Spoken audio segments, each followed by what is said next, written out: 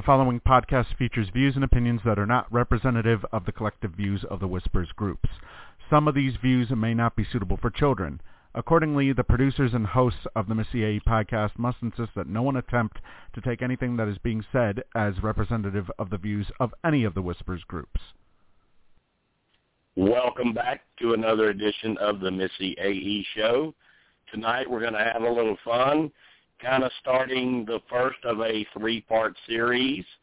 We're going to debate the top 10 male players of all time for Survivor, and they don't have to be winners. If you think there's somebody that should hit that top 10 that never actually won the crown, that's fine. We're going to open it up for a discussion and a debate, and later in the night we will we'll have people vote their top 10, and I'll do what Jeff does. I'll tally the votes, and we'll come up with a top 10 of all time on our male players. Like I said, this is kind of a three-part series. Next week we will do the females, and the week after that we will do seasons. So do your homework, go back and watch some of the females for next week, and then for the following week we're going to debate a pretty hot topic as to which were the best seasons of all time. So tonight it's the men. We kick it off with them. There's been more male winners, so we're going to start there. Steve, how you doing tonight? I'm doing good. You know, I've been taking a few notes after searching through some of the past men that have played the game, and I got to tell you, I'm having a pretty tough time trying to narrow down who I believe would be in my top 10. I mean, there's quite a few names that have already bounced around. Yeah, I think most people are going to kind of agree on maybe the top 4 or 5, maybe in not the exact order of each other, but probably the same guys are going to be in people's top 4 or 5. But when you go 6 through 10, it gets kind of murky, you know. And we'll debate it. We'll talk about why this person or why not that person, or you know, we want everyone to give their own thoughts and their own opinions. And who knows, you may sway somebody's opinion one way or the other. So it should be a fun night. And we do have JB and we have JB and Melissa on the line with us so far. Okay. And I assume we're probably another thing I want to mention. Luckily, we survived another year of Steve having a birthday party, so we survived it. He survived it.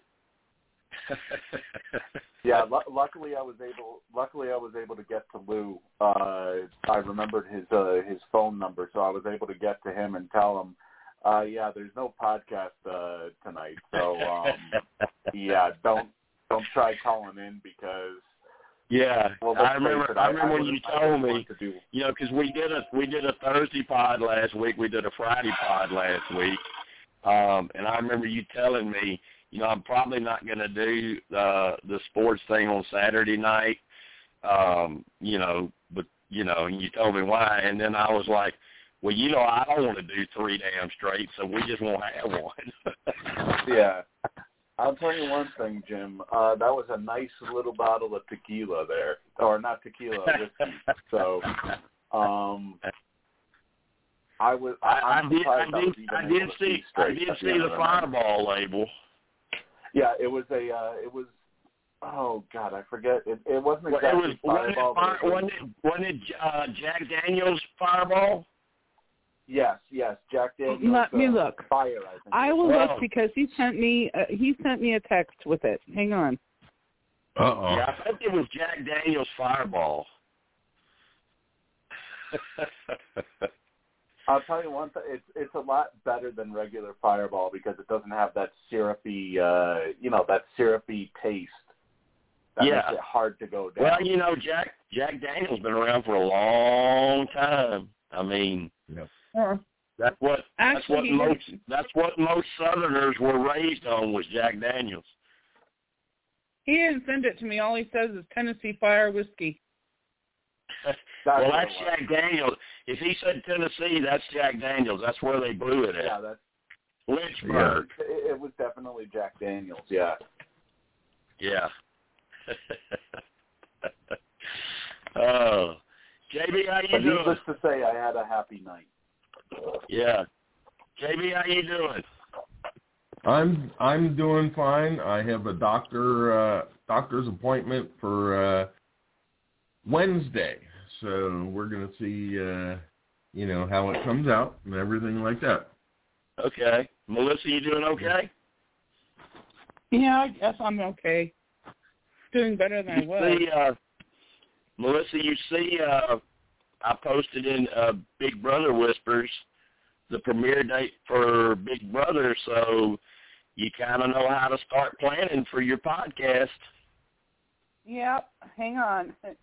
You know, I haven't been to Facebook, really to Facebook in a couple of days, so yeah, I probably missed it. They announced the premiere date, the move-in date. Okay.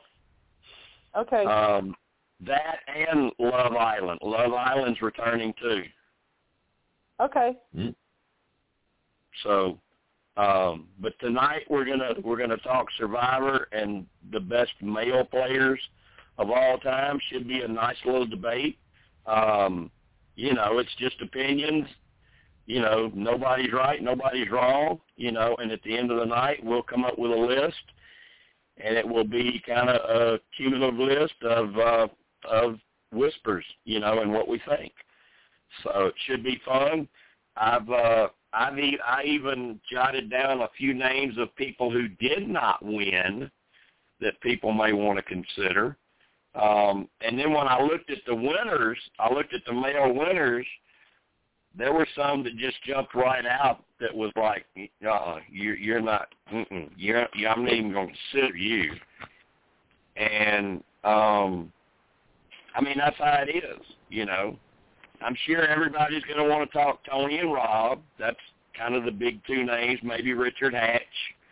And then after that, maybe, I don't know, Cochran. It kind of, like you get through those first three, like I was telling Steve earlier, you get through those first 3, 4, 5 names, and then it gets tough. It's like, how do you decide which one of these 6 through 10 were the best?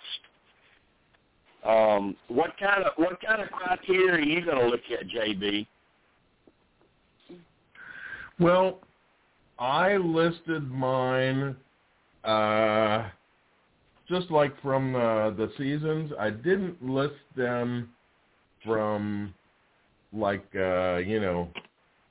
my top 10. I didn't really put a number on each one. I just listed them by seasons, so I don't really know which one I would actually put as my best. Yeah. Is it kind of like I said, there's probably 3 or 4 that really stand out, and then it gets kind of tough. Yeah. And yeah. I guess that's why I just listed them, my top 10, and my top 10, I didn't really put a number by number 1 or anything like that. Another thing I want to add, I called Eddie. Eddie said he would probably call around 9:30ish. Okay. All right. Well, I'm sure he'll have his thoughts ready by then. Another question for you, JB. When you were considering it, did you give any consideration to players that didn't win? No, not really. I was just looking at the season overall, I guess. Okay. See, that's kind of a little mini debate in itself. When you're considering the greatest players of all time on Survivor, should you consider people who did not win? Perfect case is on the ladies with Sari. How can you not consider her at least to be top 10? Oh, yeah. So that's what I'm saying. I mean, I'll throw a few names out there real quick on guys that didn't win. You got Coach, Malcolm, Colby, Joe, Rob C., Spencer, Fishbach, Rupert, Dom, Ozzy, Woo. You got some pretty good guys that got close, but they just didn't win. So it depends on what you're looking for. Are you wanting your list to be all winners, top 10 winners, or is there somebody that can sneak in that didn't win? Melissa, what are your thoughts on that? Do you think players that didn't win should at least be in consideration? Yes, I do. Because, you know, I don't know. When I look at my top guys, not all of them are winners. Okay. Yeah, I mean, especially after you think the first, like I said, after you think the first 4 or 5, 6 through 10, you could have some people slip in there that didn't win, but they were hell of players. You know, they were great. Yeah. I think it'll be more so with the women than it will be the men, but I just named you a whole list of just an example of some guys that should probably be considered, you know. If you go back far enough, even Ian Rosenberger was somebody you might want to consider. It makes for a great debate, really, really great debate. And that's what we're going to do tonight. As soon as we get some more people on here, I'm pretty sure Teresa's going to call. We got Tim in the chat room right now too. So I told him to feel free to give his thoughts throughout the night about certain players that may or may not have, or may not deserve to be in the top 10, along with his own list. If he ends up, hopefully he ends up calling in by the end of the night. But if not, you know, provide his top 10 list. Okay. All right. Well, let's start to open it up. I'm gonna read off some names here to you, and that should be in consideration. You got Tommy, you got Wendell, Ethan, Ben, Tom Westman, Aris, Ewell, Bob Crawley,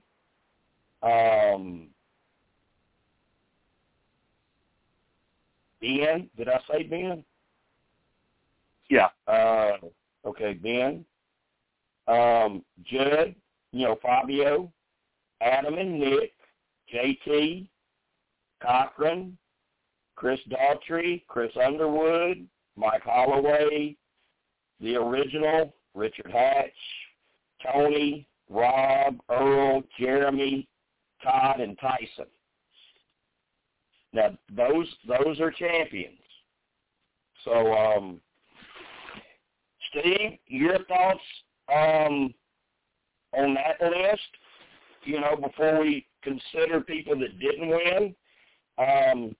I'll tell you one of the first ones jumps off the page that I don't think should be considered is Chris Underwood. Oh, definitely. If you spend, I'm sorry, maybe he's a victim of the twist. I forget what twist he was even a part of. That shows how much I hate it.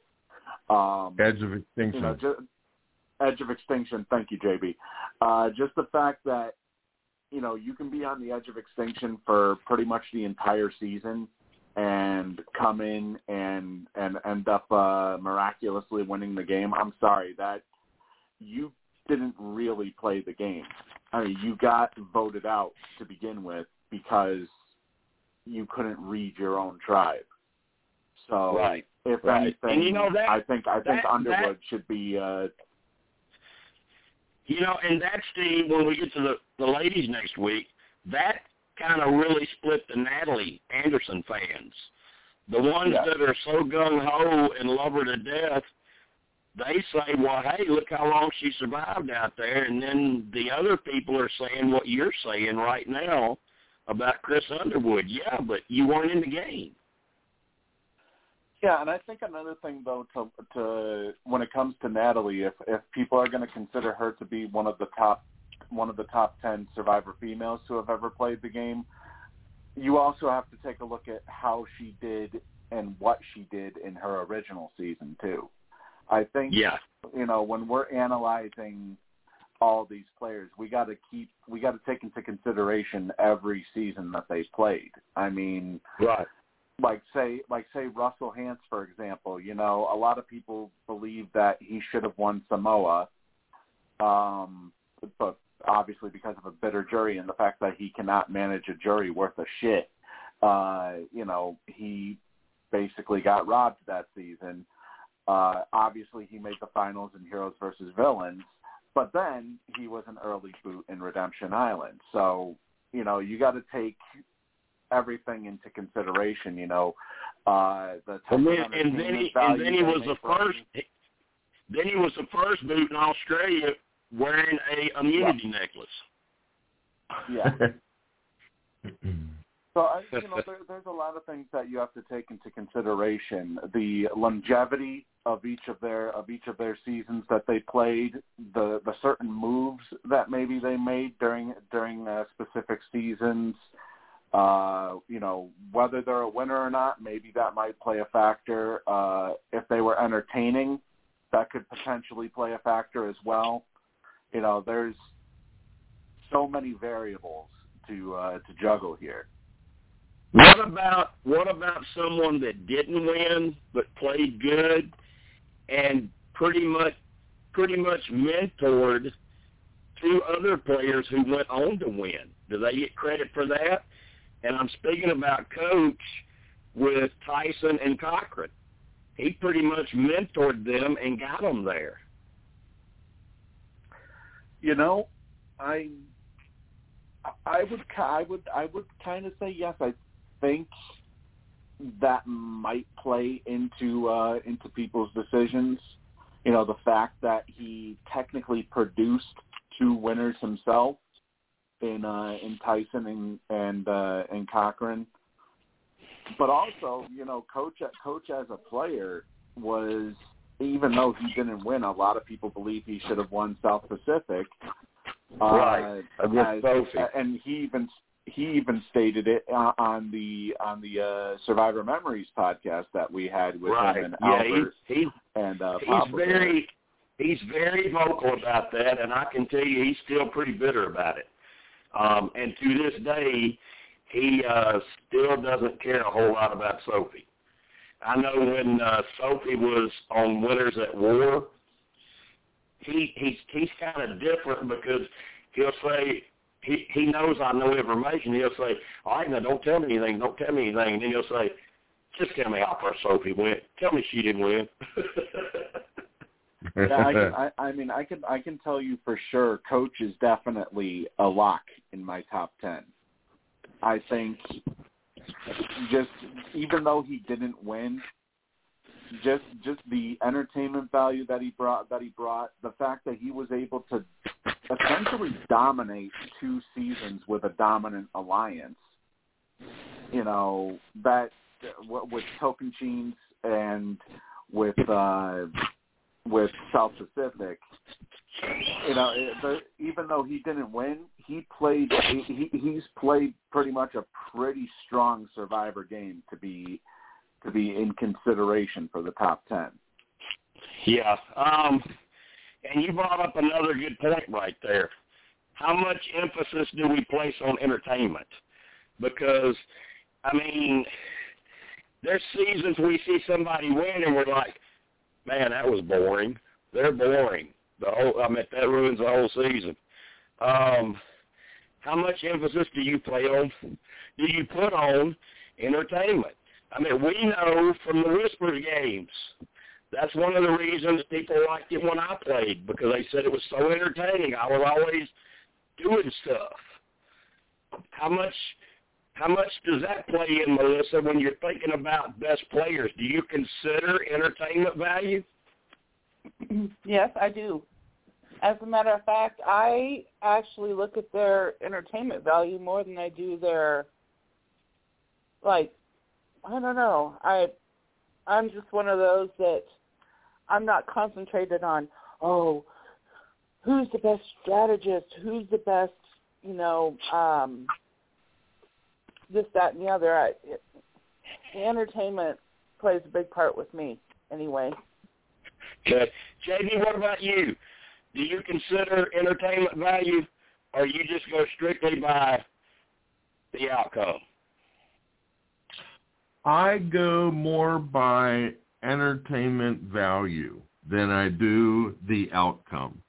But then again, I kind of, if one person, has a good entertainment value and he makes it to the end, he's going to be up there on the list, if I had a list. And unfortunately, one thing I didn't do is write down names of male and female who I thought didn't play, that were good, and didn't play that were of good entertainment value, and the same for the men too. Yeah. And also I look at the overall season that they played. Okay. If they played on a good season, they're going to go up further. Okay. What about, and this is the question that always comes up with Boston Rob, look how many times he's gotten to play. Do you consider that? Do you knock him down a notch because he's gotten so many chances and he's only got one win? Do you give him credit for Amber's win? How do you view that, Steve? And as far as entertainment value, he's very entertaining. Well, right now I'm already, I always have considered All-Stars to be a win for Rob, even though technically Amber won with the votes. Yeah. So, and there is that big discussion of, well, he didn't get the votes. Amber was the one that got the votes. Amber got the jury to like her.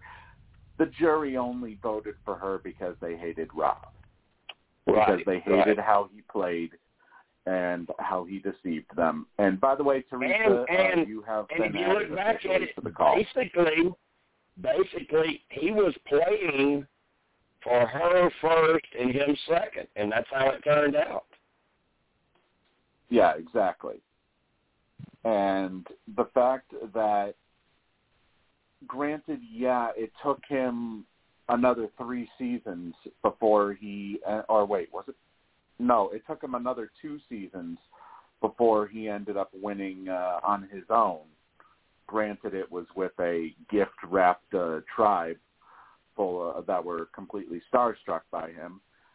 He still had one of the most. He still had one of the most dominant seasons of any male winner. So, he created the buddy system. He created the buddy system. And they don't call him the Rob Father for nothing. Yeah, the thing is, he not only had the females stay loyal, he had the guys stay loyal. Yeah. Grant and Phillip did anything. Grant and Phillip did anything he wanted done. Yeah, that's very difficult to do too. Yeah.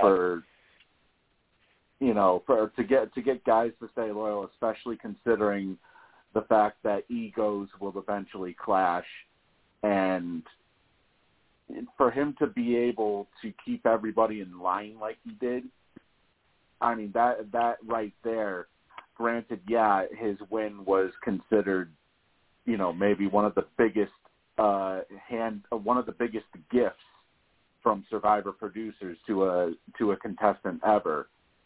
But yeah, but you still got to give him credit because he carried it through. You can screw it up. Yeah, exactly. So, and this brings up another interesting point because of how he led his tribe, because his tribe would not even eat until he said it was okay to eat. And if the other tribe wanted to share something with them, food-wise or something, Rob wouldn't allow it. He wouldn't let his people have it. He didn't want no connection with the other tribe. And everybody did what he said. So the question, Melissa, is how much does leadership play into this? I think it plays a lot. Rob is my favorite. He would be my number one guy. Are you guys still there? Oh, no. Yeah, we're here. Yeah, we're here. Oh, okay. Yeah, I am. I think he's my favorite so far. Okay. Hi, Melissa. Hi. You know what? In the first season he was in, I couldn't stand him. But when he, second and third, oh my gosh. I mean, and I don't know if it's because I fell in love with the way that he fell in love with Amber, or what it was that made the turn. That was pretty special. But the thing, I love him. So he's my number one guy. I like him. All right. Did I hear Teresa? Yes, yep, sir. She's on. Teresa, we're discussing different attributes about what would lead you to rank someone where they are. And we've talked entertainment value. We've talked, did they have to win? Or are there some players that didn't win that should be considered? And now we're talking leadership value. So what's your thoughts on all of those different attributes? Well, to kind of go on what he's talking about, Rob, I mean, the only thing I would have to say with any of his Survivor seasons, I mean, I loved how he basically hugged Jeff after the family visit when all his kids got to come. And hang on, we lost Jim for a second here. Going to try to get him back on here. Okay.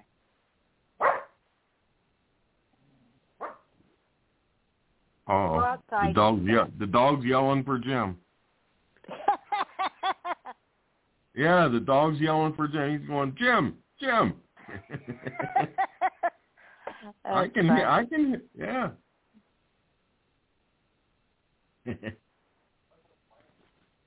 Oh, well,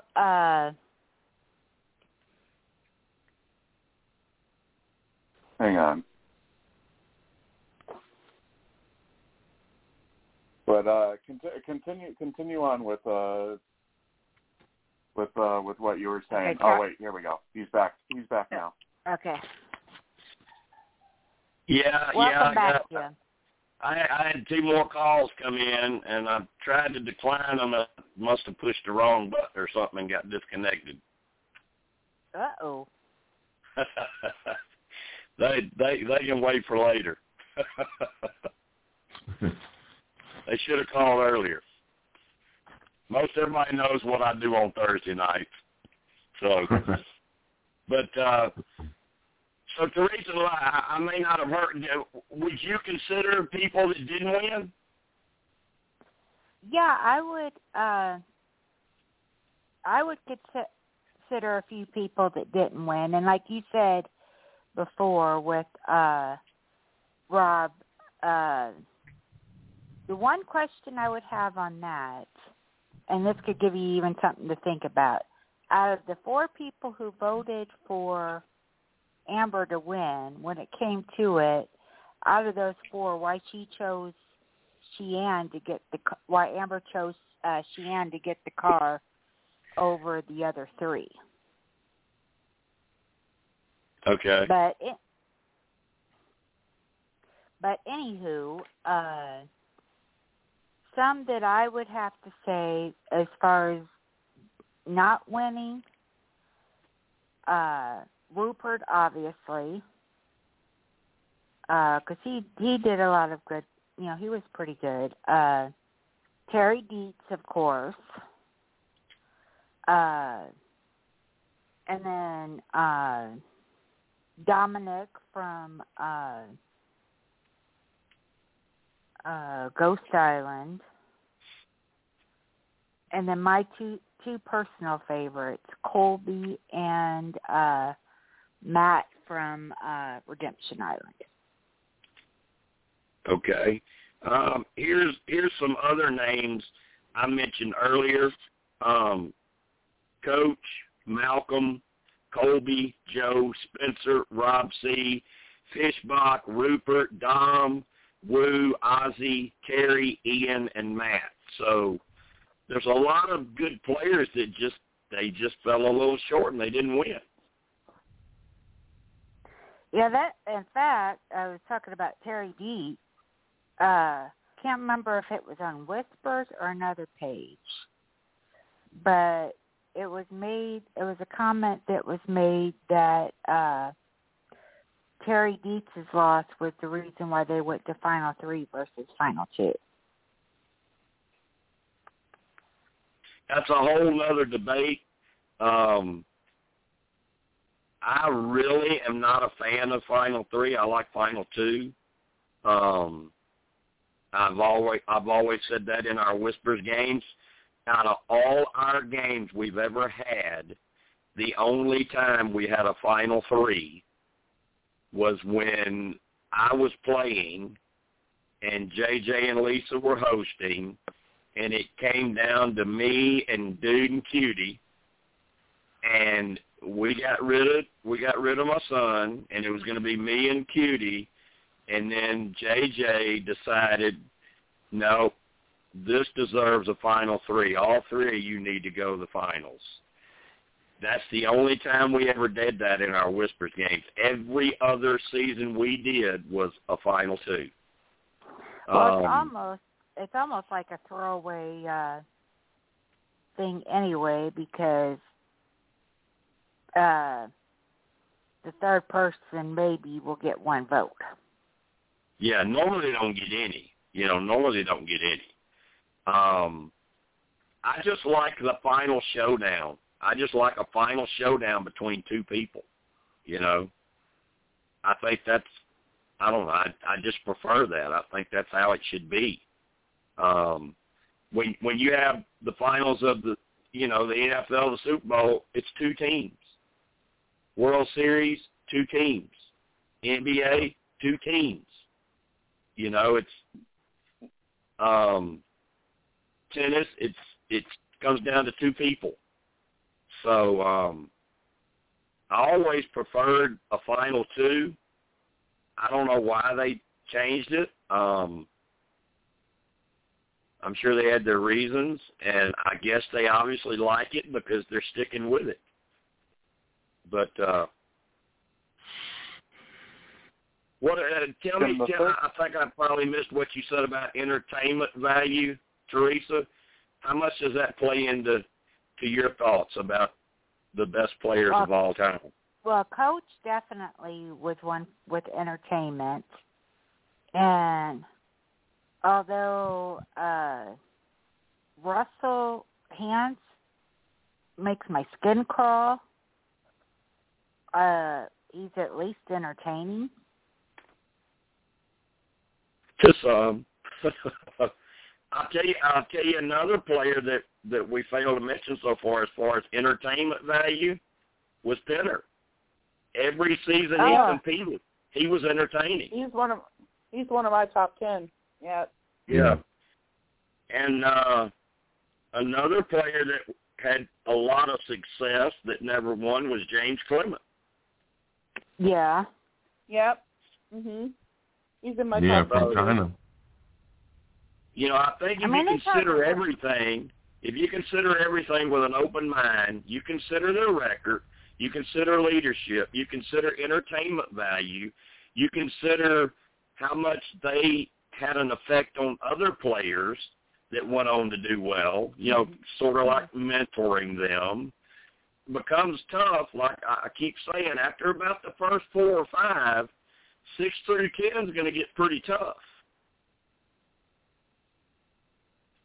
Yeah, there's a lot of options, and actually I've already shifted around a few people just based off of. I haven't even wrote down a list yet. I haven't even wrote down a list. I know who my top 3 are going to be, but that's all I know for right now.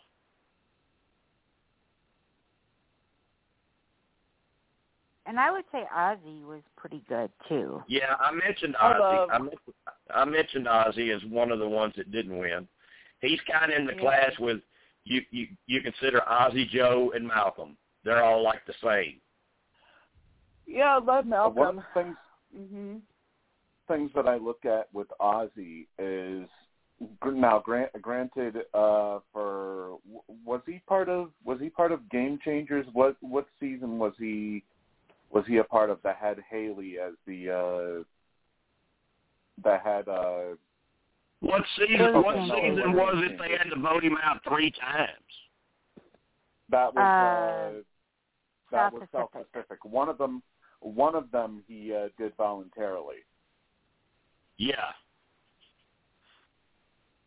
And it was Game Changers. I'm thinking. And I understand Ozzy's kind of like a really true survivor. He could really probably survive out there if he needed to. He really could. But as far as the games, playing the game survivor, he's one of those that, and I put Malcolm in this, he's one of those I think Jeff really looked after and gave extra chances maybe. Gave him extra chances because actually they were actually so good that they kept getting voted off because they were good. And that's probably why they were given so many chances because, Well, I mean so many, I don't mean with seasons. I mean so many chances within the same season. Yeah. It's like, how many times do we have to vote you out before Jeff don't figure a way to bring you back? Yeah. Yeah. And another thing, too, with Ozzy is the fact that in Micronesia, he was actually in a dominant position before he got blindsided. He was. That was when Parvati and Sari decided to form the Black Widow Alliance. Yeah. Well, Ozzy was never known for strategy. No. He was known for providing for the camp. He was known for being great in challenges, great in the water, and he was known for being a flirt. He was never known for using much strategy. If he would have had Richard Hatch's mind or Austin Rob's mind, he would have won. Oh, yeah. Because he had everything else. He had all the other skills. He just didn't have the mindset to be a strategist and figure out how to get there, Hell, he was lucky to have even made the merge in Game Changers, his final season as of now. Yeah. The fact another thing, though, you have to look at, Steve, is people like him, Malcolm, Joe, all these threats, when they come back, there's going to be a target, and it's even harder for them. It's even harder for them. That's why it was so amazing that Tony won Winners at War. It was like, did they not know? Yeah, I'm sorry. If I have Tony out there as one of my opponents, I'm voting him off the very first chance I get. I'm sorry. If you let him get by those first couple of votes, he's gonna play once he gets those roots in, like Tyson mentioned on Winners at War, he's gonna build a home. You know, right? He's gonna officially burrow those roots in deep and basically take over the game, which is kind of what happened in Winners at War.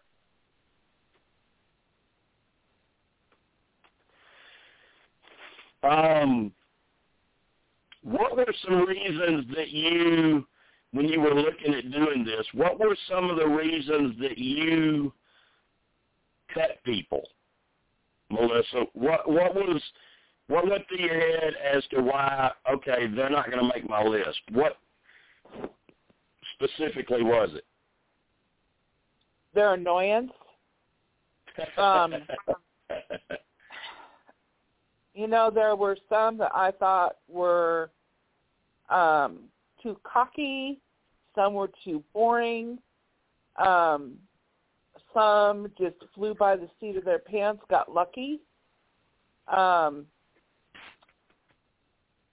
Those are the ones that I let's just say John Cochran, for instance. Don't like him. Not necessarily, I mean, he's probably a really great guy, but on Survivor, he was just not my favorite. Okay. And I do know other people that say that Cochran... Huh? Don't forget, he played a perfect game. He's one of the 2 survivors, him and JT, to have played a perfect game, which is not getting a single vote cast against them the whole game and being the jury. Well, that's hard to do. Well, I mean, seriously, that is hard to do. That is hard. Every single one of us are going to have different ones on our list. Right. Oh, I agree. I'm just pointing out that as a feat, that's hard to do. It's hard to do not to even get a vote. Yeah. Well, like Ozzy was definitely one that was kind of lower on my list because he was cocky. And then the fact that, you know, he's like, oh, just go ahead and vote me out. I can get back into this game just very easily. So vote me out and I could do this. And then... And he wasn't wrong. Well, it didn't backfire on him exactly. It didn't backfire. Yeah. You know, he came right back in. And then kind of his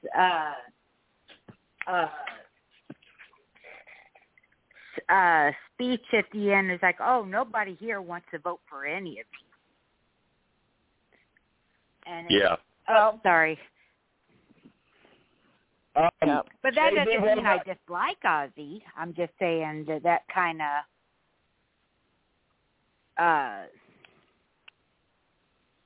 you know, kind of, you know what I mean? Yeah. When you're talking about cockiness. JB, what about you? What's a deal breaker to you? What could there be about a player where you say, no, you're not going to make my list? Any kind of boring player, one that's,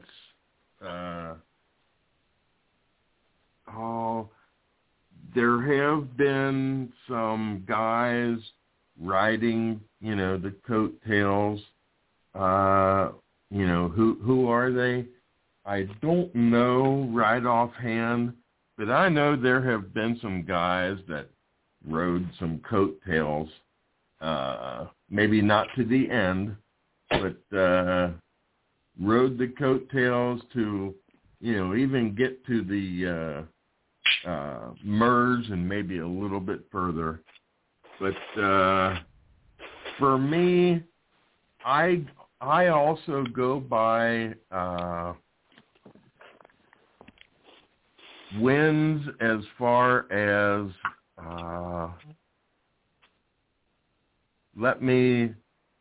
my brain is kind of, you know, my brain is kind of farting out here. Oh, God. Just wait until you young people get as old as me. My God. Like immunity or reward challenges. I go by a lot of guys that have, had a lot of immunity and reward challenges, and I also put in there too different factors on where they ended in the game, and are they really what do you call it? Not eye candy, but are they really TV people? Yeah. You brought up another good point. There's so many different things to consider. Melissa, do you place much emphasis on how good certain people are in challenges? Does that matter to you? Yeah, it does. I think that people that are really good at the challenges, they're entertaining, they laugh, they can laugh at themselves. I take all of that into consideration. And I also take and it really depends on the season, and I don't even know how to explain it. And yeah, usually you go by season, and I think, well, they're kind of lacking in the challenge department, but they're really good at strategy, or vice versa. They may not have strategy, it's like Ozzy. They may not have strategy, but they have a lot of, they're a lot of challenge, and they're cute, and that that has a whole bunch of things going for them. Steve, what about you? Do the challenges play much of a role in your top 10? I mean, yes and no. It's more of a middle sort of thing. Like, you could be average at challenges. Like Cochran, for example. Cochran, let's face it, he was no good in the water whatsoever his first season. But, puzzles he excelled at. So you don't necessarily have to be the best challenge performer because, take a look at Tony. He didn't win any individual immunities his first go around in Cagayan, and he won over Wu in the finals. So you don't necessarily have to be a dominant challenge performer to be considered a top 10 player. If you can make up for that with your social and your strategic parts of your game. Teresa, what about you? Do you place much emphasis on people that are good at challenges? Teresa still here? She's connected. Yeah, I'm here. I'm sorry. I didn't realize I had y'all on mute. But, there's a lot of things I take into consideration, like one of them being challenges. And I guess part of it, too, is I look if they're nice guys or not. JB, what about you? Do challenges matter? Oh, like I said, they do matter, and I also look at the overall picture also. Now, Melissa brought up something, I think I heard her right. She brought up and said something about someone being cute. Do looks play into it at all? Sometimes. No. Not for me. With me, it does with me. If I think they're hot and they're really good at challenges, and maybe really good at strategy. Maybe they're super sweet. Maybe they're super nice. It just kind of all wraps up in a nice big package. You know what I mean? I sort of think what Melissa's saying in a big, long explanation that I'll break down pretty quickly is she likes stud muffins. Yeah, there you go. Yeah, those stud muffins. Yeah, baby. You like the eye candy, Melissa. Yeah. Well, I like yeah. I like eye candy too. Hey, Okay, there's nothing wrong with that. I mean, a lot of them get cast because of that, you know. It's like, well, I was going to say, come on, guys. Come on, yeah. If we were talking about the top 10 women, I'm yeah. sure You wait a minute. You missed it, Teresa, because you weren't on at the start. This is a 3-part series. Tonight's males, next week is females, and then the following week is seasons. As far as looks go, I'll just tell you what JJ has asked me before. Jim, why does it seem like the hottest girls are the ones that talk to you? Because they're the ones he reaches out to. Yeah, I mean, you know, maybe they're the ones that like their ego stroked. I don't know. You know, you have to figure a way to get them talking, and I'm pretty good at it. So, but you know, it plays a part in casting. You know, they try to cast good-looking people, a good mix. But don't you really appreciate someone, a guy or a girl that is really, really hot, but yet they get down and dirty and play the game? Don't you appreciate them more? Yeah, I can't remember who the girl was, but she was on Cairo. She seemed to, in spite of being on Survivor, in spite of all this, somehow she always had on makeup. Well, they don't always have on makeup. I'll tell you a little secret, and I think you ladies should know this. Andrea told me this because people were asking the first season she played, you know, after it's like 10, 15 days in, how the hell does it look like her makeup's still perfect? She said there is a type of makeup you can use that lasts longer. So, because I asked her that. And in fact, she posted under one of, well, our only dummy account at the time. It was a Missyae dummy account. She was using one of my Facebook accounts to post in Whispers so people would know who she was, and she would answer questions, you know, as to what she thought, but actually she was answering to what she knew.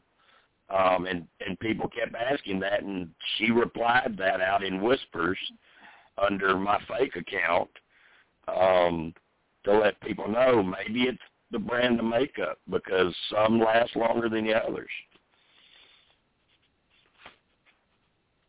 So just throwing that out there. I don't know anything about women's makeup, you know. I just know they take a long time to put it on. And like Natalie from Redemption Island, I mean, she was definitely a goat that season. That she just basically, all she did was lay on the beach and look pretty.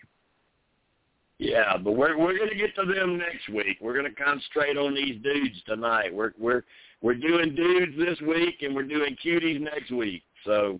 Well, I will say this. I mean, he wouldn't be in my top 10, but he would get an honorable mention, is Chris Daughtry, because of the fact that he was the only male out of probably at least 6 females, and he wins. I think it was more than that. Wasn't it, Steve? Wasn't there like 7 or 8 females left with him? I don't know the exact number, but he was pretty outnumbered. Like, he had a lot of people would think he would have as much of a chance of survival as a wing on your plate. Right. But yet he pulled through and he won. And I mentioned his name. You know, I read off the list of guys in case anybody forgot anybody. I'm going to go over them again since Teresa may not have heard them. So the male winners: Tommy, Wendell, Ethan, Brian, Tom Westman, Aris, Ewell, Bob Crawley, Fabio, Ben, Adam and Nick, Cochran, JT, Mike Holloway, Chris Daughtry, Chris Underwood, Tony, Rob, Earl, Jeremy, Tyson, Todd, and Richard Hatch.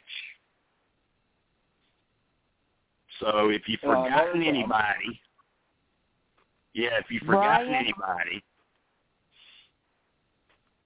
Did you mention Brian? Yeah, I mentioned Brian. Okay. Yeah. Another thing to look at too is how would these players do if they were to have played the same game on another season with different players? You know, that matters. Who was in your cast? You know, that's kind of one of the knocks on Rob was the season he did win. It looked like a bunch of Rob fans in the cast. But, I mean, that's not Rob's fault. I mean, you play the hand you're dealt, you know. Yeah. And it was six women, by the way. He did it in a dominant fashion where, well, like we said earlier, he had the girls and the guys doing anything he wanted and voting anyway. They did everything he said. And his opponent, Russell, couldn't get nobody to do nothing. You know, they throw challenges to get rid of him. Yeah. And Jim, it was six women, by the way. Starting with the third juror, Leanne, he was outnumbered 6-1 when there was 7 left, and he still won. Yeah, still won. So yeah, Teresa, you're right. He should be considered because that was an impressive win. Because I mean, my gosh, look how easy it would have been to get rid of him. You know, how easy would it have been for the girls to get rid of him? And they didn't. And then, like, some, too, I think Melissa or JB mentioned this about some of them that just kind of rode coattails. The two I think of is Troy Zan from Game Changers and Jervis from Blood versus Water. Yeah. Is there anything, Melissa, have we left anything out that should be considered? No, I think that we pretty much covered it. Mm-hmm. All right. Another one definitely for entertainment, if nothing else, was Philip Shepard. Yeah. Yeah, but that was totally just entertainment. That's all it was. I mean, yeah, I think so too. All he did was what Rob told him to do, and walk around in pink underwear. I mean, that was it. Yeah. That's why I said solely entertainment. Yeah. Yeah, I don't think he would. I don't think he'd be in the conversation. I think we've already listed a whole bunch of people that didn't win that probably should be considered. So we're an hour in. I guess it's time to maybe start picking apart list because we've got 1 hour left. Is there anybody that wants to go first? And the way I want you to do it, I want you to start at 10 and go up to 1. Is there any volunteers to go first? I'll start first. All right. Considering we just talked about him, I actually removed Ozzy from my list and replaced him with Chris Daugherty, or however you say his name, Doherty. It can't be ignored, the fact that he was able, despite playing the huge aggressive game that he did, and the fact that he was very brash towards the women and everything, and I mean, they said that he broke promises and abused relationships. The fact that he was able to be outnumbered 6-1 and yet still win the game, I mean, that right there can't even be ignored.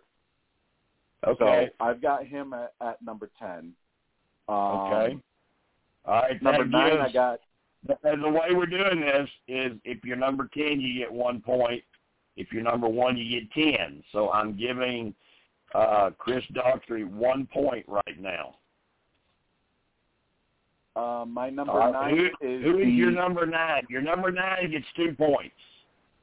My number 9 is the king of the meat shield strategy, Jeremy Collins. Okay. Number 8. All right. Number 8, I got Benjamin Coach Wade, because I still believe that he won South Pacific, and had his alliance pulled through in Tocantins, he probably was going to be on his way to a win in Tocantins as well, just based off of how he was able to control his tribe. Okay. All right. You what are you up to now? 8? Number 7. Yeah, I'm on number 7 now. Yep. Yeah. Coach got 3 points. You're on number 7 for 4 points. 7, I got Tyson. Okay. Probably one of the best characters that they've ever had. Happened to win a season, Blood versus Water, and granted, he got completely hoodwinked by Russell into voting himself out. He's still probably one of the more dominant challenge players, but also one of the more dominant strategic winners that the show has had. Okay. All right. You're up to number 6. Number 6 goes to the first winner of the perfect game, JT. Okay. He gets 5 points. And right next to him at number 5 is Cochran, the other perfect game winner. Okay. He gets 6 points. All right. You've only got 4 left. At number 4, I am going with Yul Kwan, also known as the Godfather from Cook Islands. Okay, that's 7 points for Yule. You've got 3 left. Now this one, at least with number 2 and number 3, I kept switching back and forth. I settled on, after tonight's discussion in the first hour, I settled on Richard Hatch at number 3. Okay. So Hatch gets 8 points. And that leaves number 2 people left. Number 2, I put Boston Rob, mainly because I still consider All-Stars to be a win for him, even though Amber technically won with the votes. Okay, so that's 9 points for Rob. Your number 1, who is your best male player of all time? Hands down, Tony Blachos. If you can play as aggressive of a game as he played his first go-around, kind of screw up the second time, but yet shift your game the way that you did, while yet still sort of playing aggressive against all winners. I mean, how do you not rank him the number 1 male of all time? Okay, so there is Steve's list. He's got Tony, Rob, Richard Hatch, the original. He's got Yul Kwan, John Cochran, JT, Tyson, Coach, Jeremy, and Chris Daughtry. That's his 10 players. Ben would have been on my list, but I dropped him because of the fact that the only reason why he won was because of production interference. Okay. All right. Who wants to go second? JB, Teresa, Melissa? I'll go second. All right, go ahead, JB. Who is your number 10? Okay, my number 10 will be Colby. Okay, Colby gets a vote. All right, Colby gets a point. All right. Number 9. Number 9 is Chris. Chris Daughtry. Chris Daughtry. Not Chris Underwood, right? Okay. All right, so no, Daughtry not Chris Underwood. Daughtry gets 2. All right, your number 8 player who will get 3 points. Coach Wade. Okay. He makes number 8 on both JB and Steve's list. All right, who is your number 7? They get 4 points. Tyson Apostle. Okay. And Steve had him at the same spot. Did you guys copy? No. Cut copy and paste. There you go. Blaming me for cut copying and pasting. Except what JB did was he actually erased my name this time instead of putting my name on there. Okay, number 6, JB. They get 5 points. Earl Cole. Okay. Someone that Steve didn't even have. Okay. All right. Number 4. They get. Wait a minute. Are we on them 4 or 5? What was Earl? 5 or 6? I think Earl was 5. Okay. So number 4 gets 7 points. Wait, no. Earl was 6 because his previous one was Tyson. 6. I gave him 5 points, so I thought he was 6.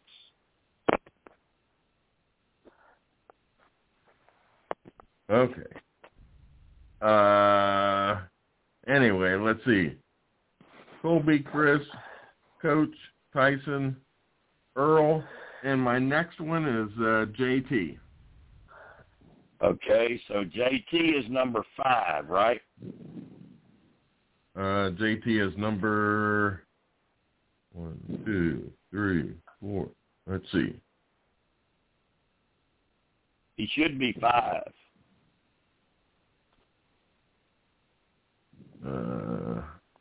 I don't know. I didn't put a number by my names. God, How many do you have left? How many do you have left? I have 1, 2, 3, 4 guys left. Okay, that's right, then. We're right. Okay. You're number 4. Penner. Penner comes in with 7 big points. Okay. Number 3. I go Richard Hatch. Okay, that's where Steve had him. Another 8 points for Hatch. My number 1 and number 2 are the same as Steve. So Rob. You've got Rob. Rob at 2? is next. Okay. And then Tony, number 1. Okay. All right. Who wants to go next, Teresa or Melissa? I'll go next. All right, Teresa. Give me your number 10. Okay, let me find where I put it. Terry Dietz. Terry Dietz comes in with a point, okay? Number 9. Tyson. Okay, Tyson with 2 more points. Okay, number 8. Chris Daughtry. Okay, 3 more for Chris Daughtry. Okay, 7. Number 7.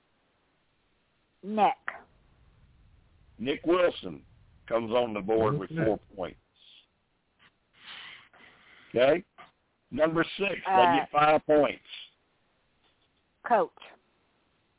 Okay. All right, number 5. They get 6 points. Okay, I'm going. I'm gonna break a trend here, but Tony. Okay, 6 points for Tony. Okay. Number 4. JT. JT gets 7. Okay. Number 3. Jeremy. Jeremy gets 8 points. Number 2. Mike Holloway. Holloway on the board with 9. Ooh. Yeah, okay. And your number 1. Colby. Colby? All right, he gets 10. And you did not have Boston Rob. Very interesting.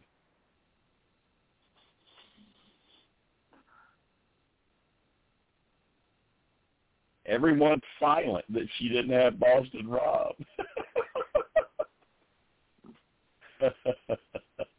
All right, Melissa, you're up. Give me number 10. Okay, but first I got to do a couple of honorable mentions. Okay. Honorable mention is Joe Algrim. Okay. And Jeremy Collins. Okay. Okay, so then my number 10 is Jay Starrett. Is who? Jay Starrett. Okay, Jay, who's now a regular on the challenge. Yep. Okay. Malcolm Freeberg. Okay. At number 9. Ozzy. Okay. Ozzy at 8. Ozzy. Okay. Yep. Ozzy at 8. Jonathan. Jonathan at 7. Yep. Okay. Rupert. And who you got at 6? Rupert. You like the non-winners. All right. I forgot about Rupert. Number Ethan. 5. Ethan gets 6. He's on the board. Mm-hmm. Okay. Number 4. Savage. Oh, wow, I didn't think about that one either. Yeah, I didn't either. Wow. Yeah. Savage on the board with 7. All right, number 3. Colby with some more votes. Uh-huh. He gets 8 points. All right, you got 2 left. Tony at number 2. That's 1, 2, 3, 4, 5, 6, 7, 8, 9. All right, number 1. and Rob. Okay. So I've got all of yours, and just being very open and honest, I've got my top 4. I got to put the rest of them together. I've got my top Tim's 4. Tim You know said what, he's Jim? about ready with his, so Okay. I'm trying to see if he's going to post it. All right, I let's have to get admit something. Let's get Tim's while I'm looking at mine. Okay, I have to admit something, Jim, though. I What? didn't have my top 10. I did not have it as you guys I were didn't talking either. and everything. You see, I didn't either. You see what I'm doing right now. I'm trying to put it together right now. I did not have it done. I wanted to listen to everything. I wanted to listen to everything and then go from there. And called in when I sat down, called in, I got on my computer and started looking at all the seasons and picked my favorites from each season and then narrowed it down.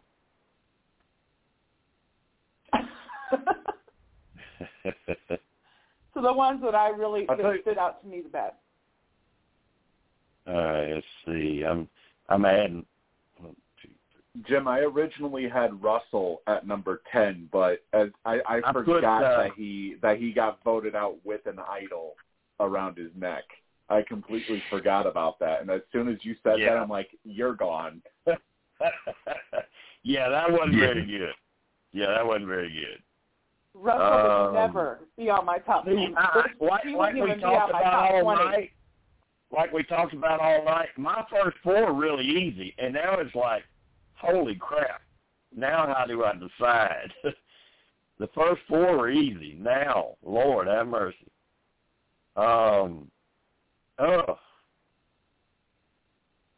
Is Tim working on his? Yeah, he said hang on a moment. He's getting it right now.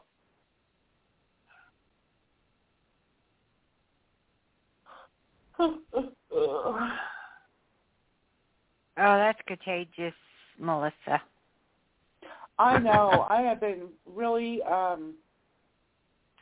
the past week or so, not feeling so good. So, yeah.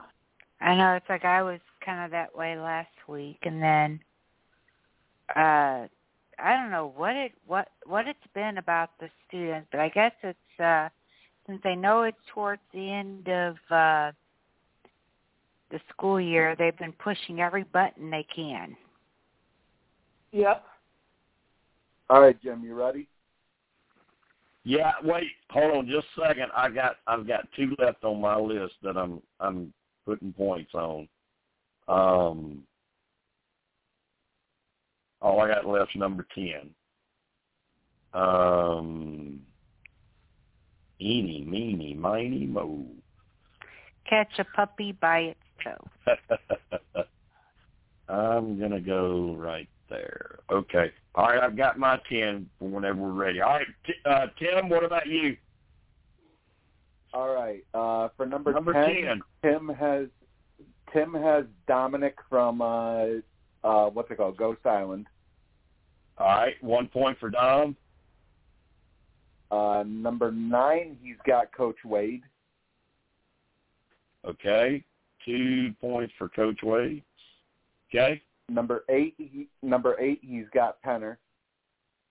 Okay, 3 for Penner. All right, number 7. Number 7, he's got Wendell. Okay, 4 for Wendell. All right, number 6. Number 6, he's got Cochran. Cochran gets 5. Okay, number 5. 5, he has Ewell. Okay. Number 4. Number 4, he's got Jeremy. Okay. Number 3. Number 3, he's got the OG, Richard Hatch. Okay, 8. Okay, number 2. Number 2, he has Boston Rob. Okay.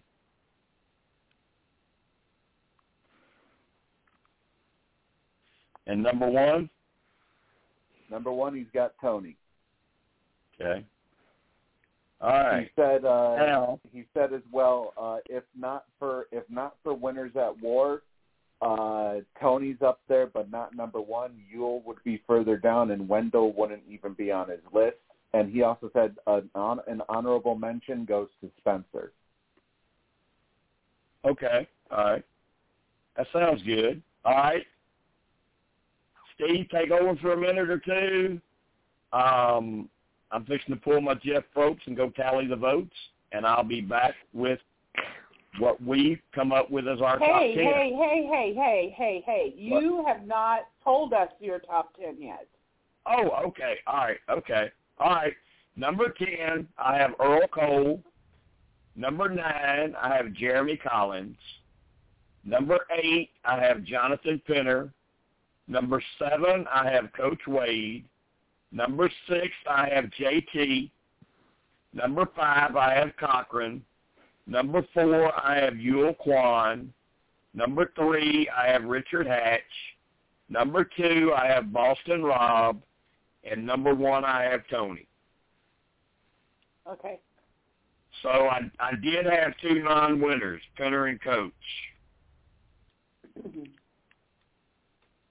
I thought a lot about Chris Daughtry and Tyson, but I don't know. I just didn't go. And maybe we didn't consider Tom Westman enough. He was really, really good too. But when you're doing this, it's hard if you're just narrowing it down to 10. If you do it 20, it's a hell of a lot easier. Yeah, and another one too that I don't think we talked a lot about was Todd with the fact that normally when you're a winner, you play out front. He played from behind in his alliance, and if anything, Todd played a hell of a game. Todd played a hell of a game. Right, you guys chat while I do some tallying. I was kind of shocked actually when I saw Tim's list because of the fact that he's been such a huge advocate for Todd in recent or in past podcasts that we've done, that I'm surprised that Todd wasn't one of the names on his list. And it kind of got me thinking, with Todd pulling off one of the biggest moves, I believe, in, honestly, Survivor history, the fact that he was able to get James to not use any of his 2 immunity idols, even though James was sort of feeling uneasy holding on to them as long as he was. I kind of looked at it as, okay, Todd, he has only played once, but how would he fare in a second season?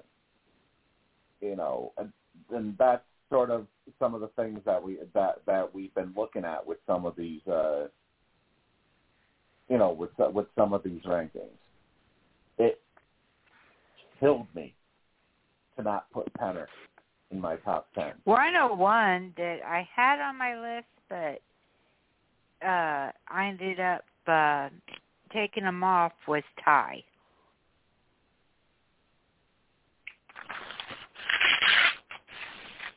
Oh, Ty from Call Wrong.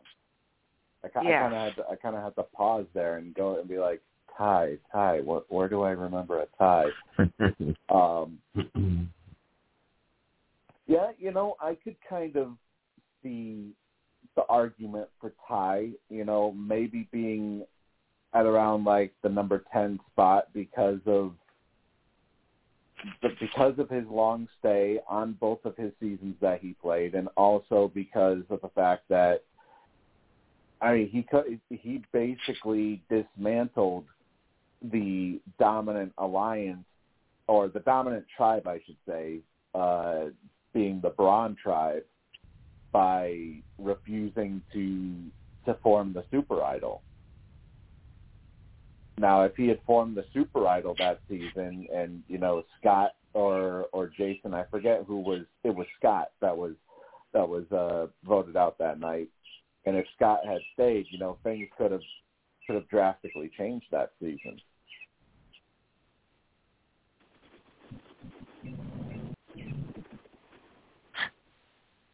So I think Ty was another one that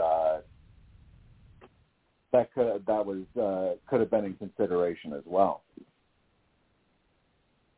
But for anybody that's listening, just want to give a little reminder, as Jim mentioned earlier. Obviously tonight we did the top 10 males. Next week we'll do the top 10 females, and the week after that we will do the top 10 seasons. And obviously, there's a whole bunch of content that we have in our archives with the Survivor Memories and Big Brother Memories and all the other Memories podcasts, with interviews actually with some of the former cast members from those seasons.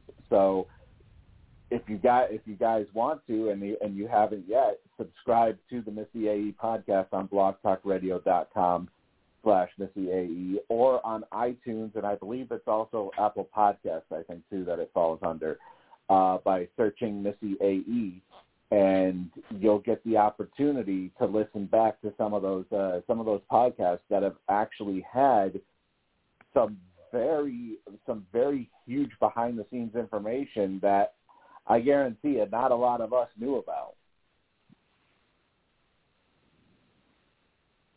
And you kind of wonder how these ex-survivors that called in, how they even remembered all the stuff going on in their season. But like me, JB, I don't want to toot my horn, but toot. I kind of know what to ask them. Hey, I know you. You know what to ask.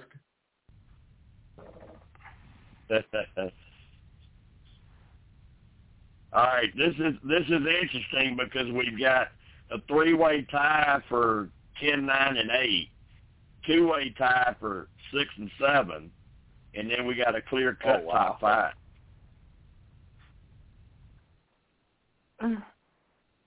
Damn. So.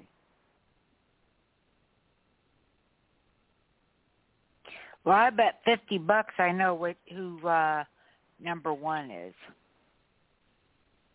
All right, here we go, and I'm going to give you the point totals, so you'll see if it was close for certain spots.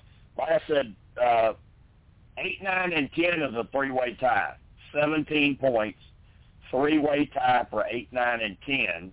The 3 players are John Cochran, Coach Benjamin Wade, and Jonathan Penner. Huh. So there is 8, 9, and 10. Now, the next 2, 6 and 7, is a 2-way tie with 19 points, Jeremy and Colby Donaldson. Number 5 with 20 points, just 1 point more than Jeremy and Colby, is Yule Kwan. Number 4 with 23 points is JT, James Thomas. Number 3 with 32 points is Richard Hatch. Number 2 with 46 points is Boston Rob. And number 1 with 55 points is Tony Vlachos.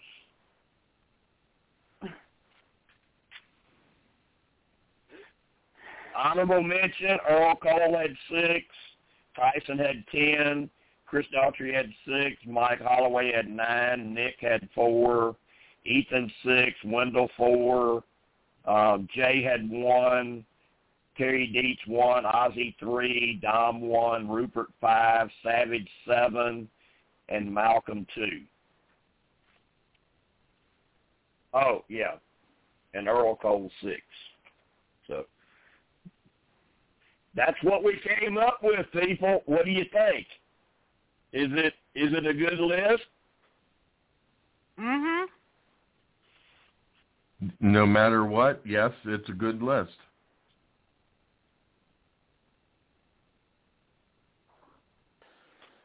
Yeah, definitely. I think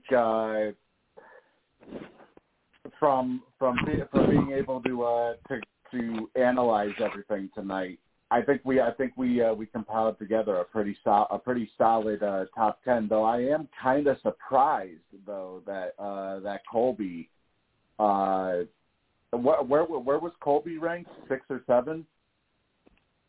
Colby was in a tie for 6 and 7 with Jeremy. Yeah, They both had 19. They both had 19 points. They both had 19 points. So we do have, when we started looking at this, we were wondering, that was one of the questions, do you have to win to make this list? And obviously you don't, because we had Coach, Penner, and Colby. 3 of the 10 spots are people that didn't win.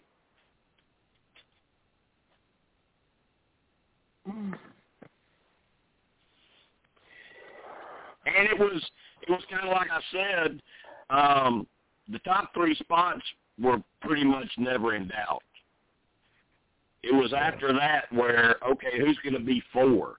Who's going to be 4? Is that going to be Ewell? Is that going to be JT, Jeremy? Who's that going to be?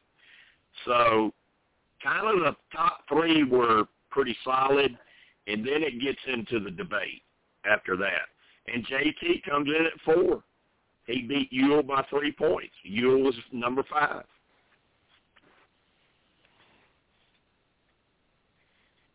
And that may have had something to do with Ewell's performance in Winners at War. Because if you just go by the season he won, he's probably top 4, at least. But you throw in Winners at War, and maybe he drops down a little bit. Yeah, that's kind of true. I had JT ranked where I had him ranked, mainly because I probably would have had him higher. He didn't fall for Russell's for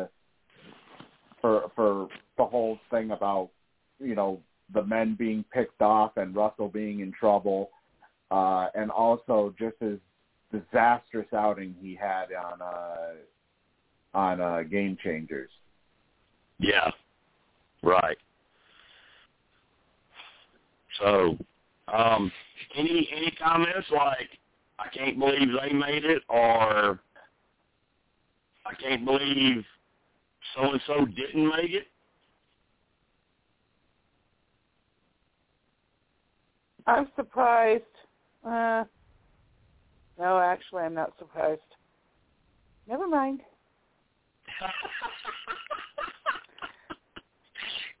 You can say it, I mean, you're going to be a podcast host, so you need to get ready to say what you think. No, I was just kind of shocked that Rupert wasn't mentioned more. Oh, okay. But that's just me. Rupert may be one of those players that a lot of people look at as having so many chances and not ever being able to actually do anything. I mean, yeah, but I enjoyed him every single time. Entertainment-wise, yeah, he checks that box. Being likable, yeah, he checks that box. But strategy-wise, challenges, he checks the box. But strategy-wise and total outcome, he falls a little short there. Maybe that's what some people looked at. I don't know. Yeah, I think a lot of people kind of blame Rupert because one season that he didn't win, he won America's Favorite, and he got $1 million even though he didn't win. And maybe a lot of people hold that against him, Well, but I think he deserved it. That's what I don't care. He's just one of my faves. I think another thing my little heart. I think people might look at too is the fact that he decided to switch with his wife and basically agree to go home first, essentially. And but you know what? I know a lot of people look at that as like being stupid, but I'm just going to tell you, I would have done the same thing if that was me and JJ. I would have done the same thing. So I think I'm he not thought going to she knock had a him for chance. that. I'm not. I mean, that's his wife. Come on. Yeah.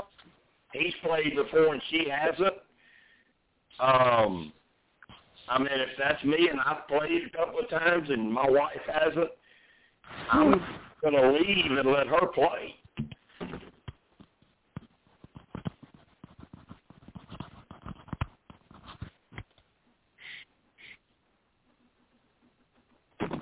I mean, we all know how I play in a Whispers game if JJ's playing.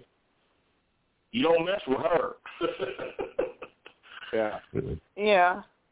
So hey, one thing I get that. I get that. I don't really knock him for that. I get that. I think he gets more criticism because of his overall finishes and that he got that $1 million when he didn't even win. You know, a lot of fans don't like that. Well, that's their problem. And I think one player. They also, a lot of fans have heard what I said about him on All-Stars and what he said during or right after doing a confessional. He had broke down in tears on his confessional about missing his wife and everything. Then he went back to camp laughing, and he told everybody, well, that ought to get a few fan favorite votes. I think one player that definitely got affected tonight was Ben, because of the fact that even though he had those flashy plays where he would play the immunity idol, or his Ben bombs as he would call them, that, and also he was dragged. Technically, you could say he was dragged during Winners at War, you know, towards the final five or final four, wherever he ended up finishing. You know, I think the fact that, as I mentioned before, a lot of people believe that, first off, he was supposed to be gone on day 38. He wasn't even supposed to have won his original season. But production loved him so much that they decided, hell, let's not make this a vote. Let's go immediately into a fire-making challenge automatically. Okay. Yeah. At the Final Four, and that's basically where that whole trend has started.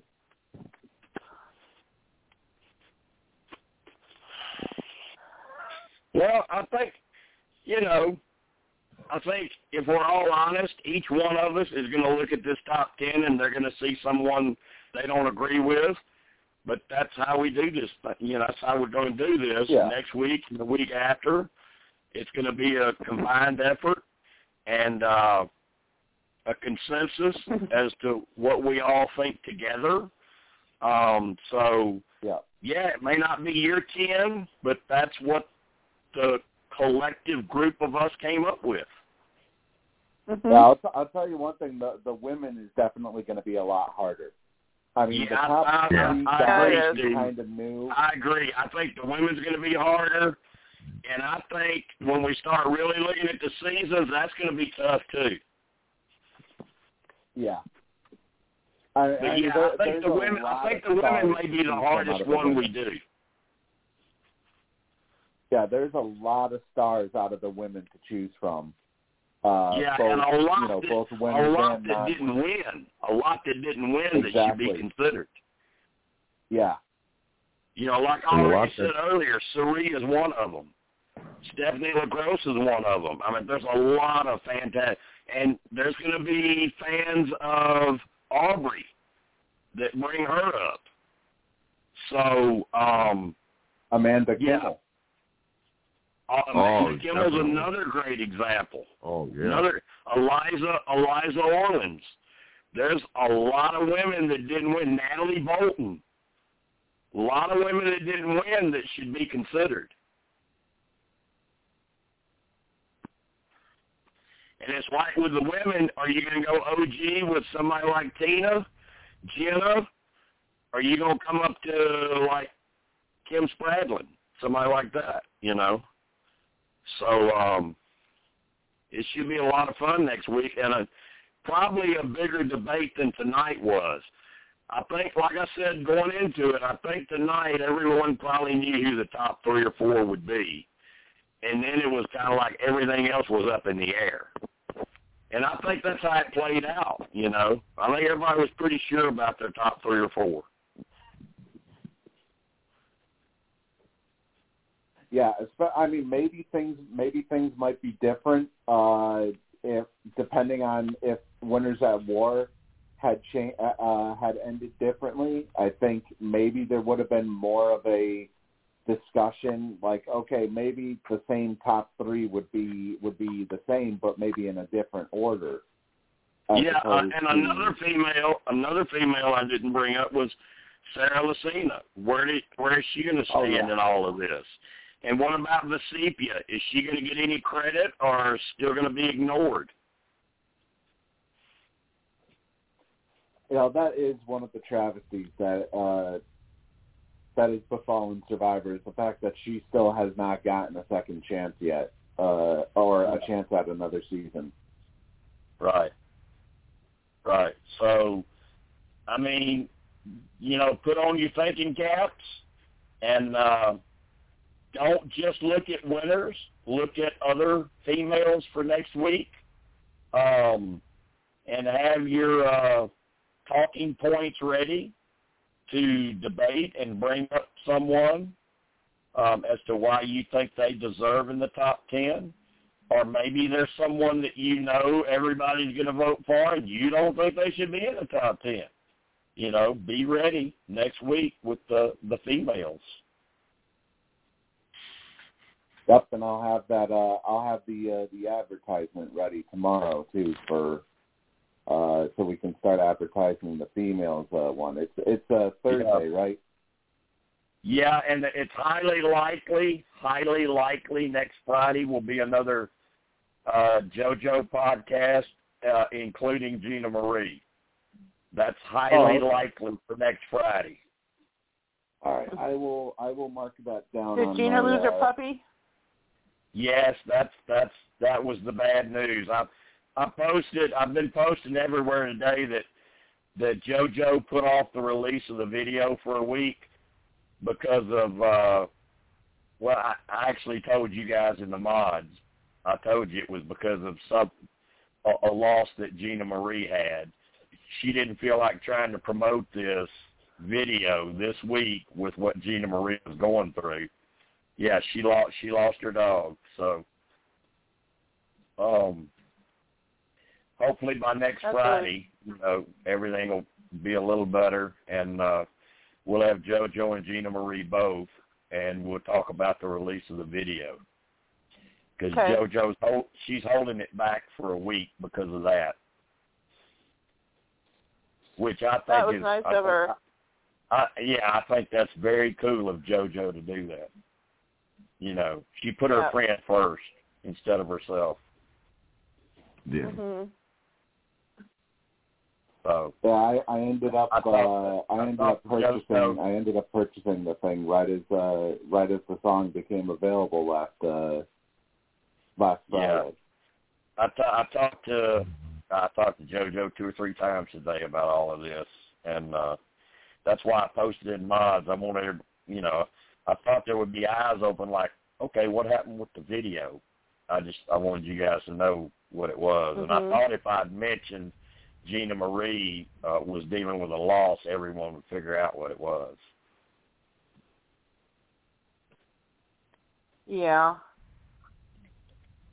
I mean, I remember JoJo had mentioned something about her dog. For those of you who have pets, they're part of your family. Yeah. Yep. Yeah, we just had to put ours down on April Fool's Day, no less. Yeah. Yeah. I mean, it's very tough. We've got little shit, and little shit's just like having another child, Oh yeah. So, I've had to put one down before, Steve. I understand what you went through. I mean, oh my God, I hated to do that, but it was best. Yep. He had gotten so old, he couldn't even, he used to always jump up on the sofa, and he couldn't even do that anymore. You had to pick him up and move him, and he just barely got around. It was, we took him to the vet, and they were just telling us, there's really, really nothing else we can do. and they kind of suggested you might want to consider because, you know, he's in pain now. He's, you know, he don't feel he's in pain. Yeah. And so you have to make that decision. It hurts like hell, but you don't want him to suffer. You don't want him to be in pain. Yeah, I know. I lost my dog and my mom within 2 weeks of each other. So it was like a double whammy. That sounds like me and my parents, Melissa. I lost my dad, and 6 weeks later I lost my mom. Yeah. I mean, it was weird because I was visiting my mom's house, and I didn't know yet. I walked in my mom's kitchen. We were sitting at the kitchen table, and she said, "I got to tell you something." I said, "What?" I figured it was something about one of my brothers or whatever, you know. And she said that they had called her and my dad had passed away. And then it was like 6 weeks later she was gone. It was like, wow. I mean, this is, you know. But you get through it. You know, it's hard as hell, but you get through it, you know. You don't forget, but it does get a little easier with time, but you never forget. Right. Exactly. You always think about it. It's like with JJ's mom, you know. We always think about her and my mom on Mother's Day. And then we think about my dad on Father's Day and their birthdays. You know, you never, ever forget. Yeah. But, you know, you have to try to move on. You have to try to keep going, you know.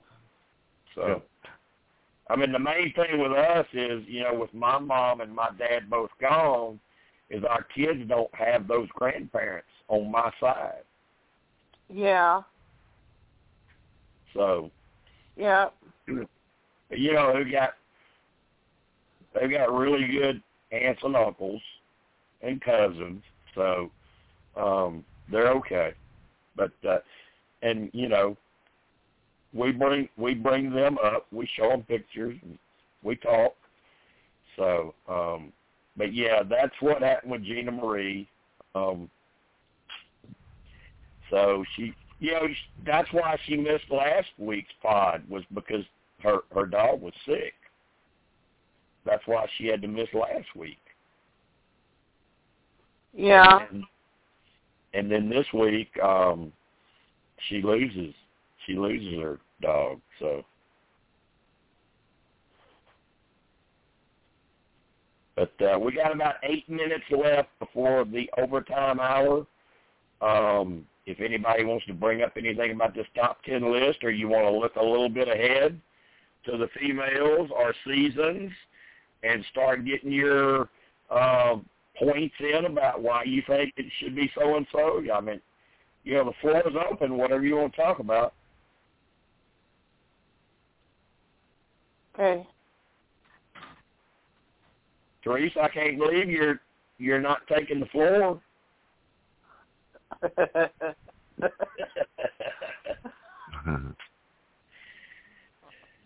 You must have us on mute again. No, she disconnected, actually. Oh, she did. Yeah, she left about 7 minutes ago or so. Yeah. She still got a chance to call in. Yeah, we got about 7 minutes left. About 7 minutes. Wow. Was it something we said?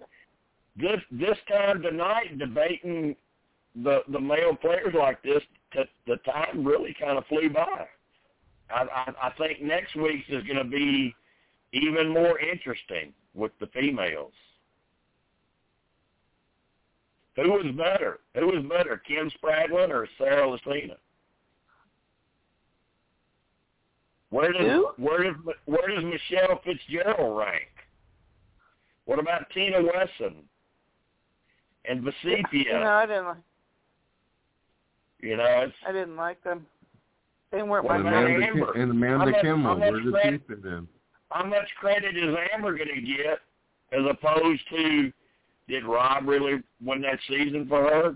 Is Amber going to get any credit? What about Natalie Anderson? She had a really horrible first appearance, and then she wins, and then, it's debatable about her last appearance. Was that good or bad that she lasted a long time outside the game? I didn't like that at all. Yeah, I don't like that twist. I don't like that. What about Sandra? What about, can you rank Sandra number one after she basically quit? I wouldn't rank her number one. You make the argument, hey, she won twice. But then if you go back and look at how she won, and then you look at how she quit, it's like, is that the best? We're going to say that's the best female? I mean, it's going to be really interesting next week. I mean, obviously a huge sticking point. Obviously, is the fact that she started off her Survivor career 2 for 2. And the fact that, we talked about earlier tonight whether or not challenges would play a part. I mean, she's probably one of the worst women in terms of challenge performance out of all the players that would be in the discussion. That's true. I mean, part of her strategy was to try to sit out challenges. Yeah, as long as it ain't me, basically. Yeah. So, and there's Danny Boatwright. You got to bring her up. And next week, I guarantee you next week's going to be a lot harder than tonight was. And I expect the final tally to be a lot closer.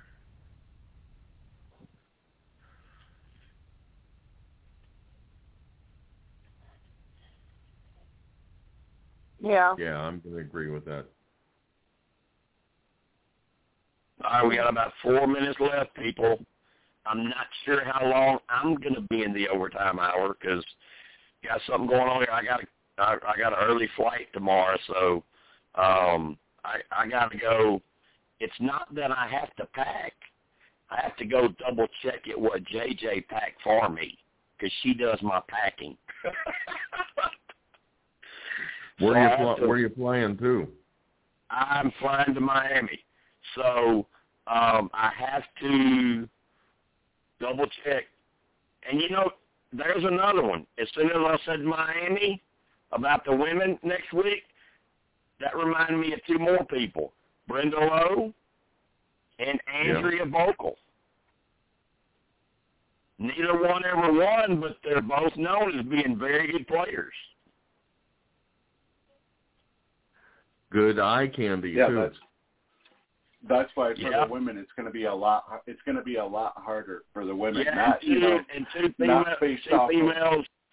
Two females I've been very close with. So I remember when they played together, it just ripped me apart. Especially when they started going after each other. I was like, God, I don't even think I can watch this. That's my 2 girls right there. I don't. It was horrible.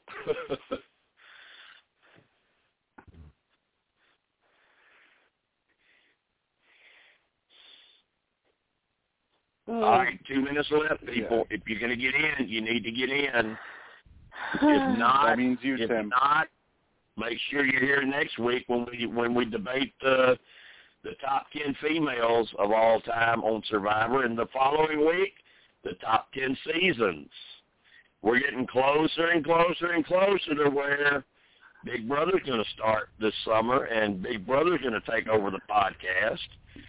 And then Survivor will return more than likely in September, is my guess. Maybe October. I'm sure. What days are we going to be doing? What days are we going to be doing the podcast for Big Brother?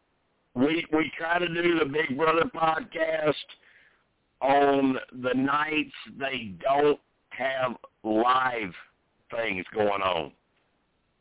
Only on the nights where it's like, recaps. Or a night they're not even on. That's the best. Yeah, so I was thinking that'll be up to you and Steve, but it does not work well if you try to do one on the night of the live eviction, unless you can do it right. Unless you can do it right afterwards. Right afterwards, that works. Yeah. Yeah, I don't know if I want to do that though. Yeah, I mean that's up to y'all. I mean that's up to you and him. That's okay. It's your podcast. It's whatever you think. It's your little baby, and I'm just gonna watch it grow. I'll call in a few times, but it's gonna be your thing. Yeah, and obviously I'll be the one handling the switchboard and everything. So, I'll be getting whatever callers end up calling in. Right. Right, and all she'll have to do, I mean, like tonight, it's like you probably can't tell, but Steve was operating the board tonight. We've done this so many times together, and you'll end up like that, Melissa. He'll mention somebody, he'll speak to somebody or something, and you'll know, oh, okay, they're on. You make a little note, write your little name down, and to come back to them and ask them something. Keep them involved. Just keep up with who's on there. I know Kansas will be on there because she loves calling in for Big Brother chats. Yeah, I'm kind of surprised. Yeah. I'm kind of surprised she didn't call in tonight. Yeah, she me may too. not have seen it. She may not have seen it. And by the way, and I didn't contact her. I didn't contact her. I mean, full admission, I didn't promote this week as much as I usually promote a week. So, and she nice just job may not have Tim seen Heaney it. For she may not have seen it. Tim missed the cutoff point. He said he just texted him or just messaged me right now saying, I was waiting for 10:59 like usual. Then, of course, my attention drifts and I missed the cutoff. And I said, nice job, Tim Heaney. Yeah, that's what he gets for waiting for. That's what he gets for waiting for the last minute. And I'm surprised Eddie didn't call. Yeah, I guess maybe he didn't. Eddie's more into like when you have guests, or when it's a spoiler show. When it's a spoiler show, or a show after the regular show that week. He's more into that. I don't know that he would get into these polls and debates and stuff, Yeah, I don't know. I thought it'd be pretty cool to do this, though. It blocks off 3 weeks.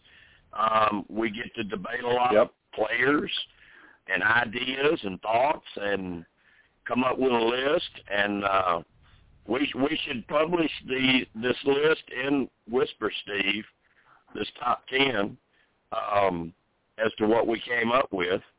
And then, like I said, I think the female list is going to be a much, much bigger debate. And then I think Stevens is going to be a debate too. Yeah, and no, it's not going to be based off of looks for the top 10 with the women. I know that topic was brought up earlier tonight. So you mean I can't be about looks? You mean I can't put Angie number 1, Brenda number 2, and Adrian number 3? I can't do that. well,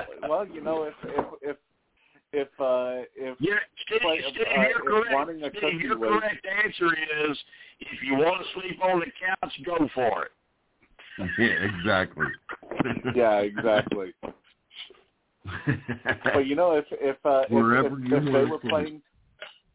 if they were playing for cookies, Angie would definitely be number 1. But she's a sweetheart. Everybody knows she's pregnant again, right? No, I didn't know that. I didn't know that. Yeah, she's pregnant again. She's got a little boy, and she's pregnant again. I'm not going to spoil what the sex is, but she's married. She was married and divorced from the father of her first son, her first child, and now she's married again, and they're expecting her second child. Oh, wow.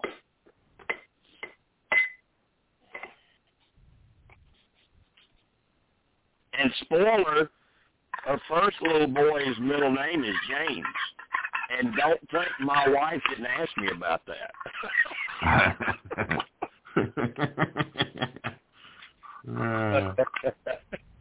You didn't have anything to do with that, did you? Andy's just a sweetheart. She's just a sweet girl. Yeah. Yeah. She's one of those that when she left the show, she just went to work. You know, she went out and made her own brand, went out and made money, you know, modeling and doing the influencer stuff and you know, she just, you know, left it behind. You know, she moved on. That's what I suggest to the ones that I talk to, and she's really good at that. She owns her own cosmetic line, so she's doing good. That's good.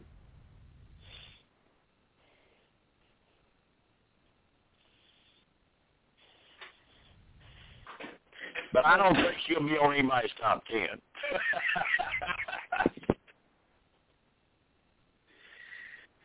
Not unless I put her at 10 just to get her 1 point. And I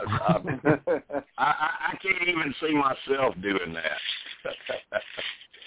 Because there's too many others. There's too many other good female players. You know? Yeah, there's a whole... It's definitely going to be a lot harder selecting from the women as opposed to selecting from the men. Yeah.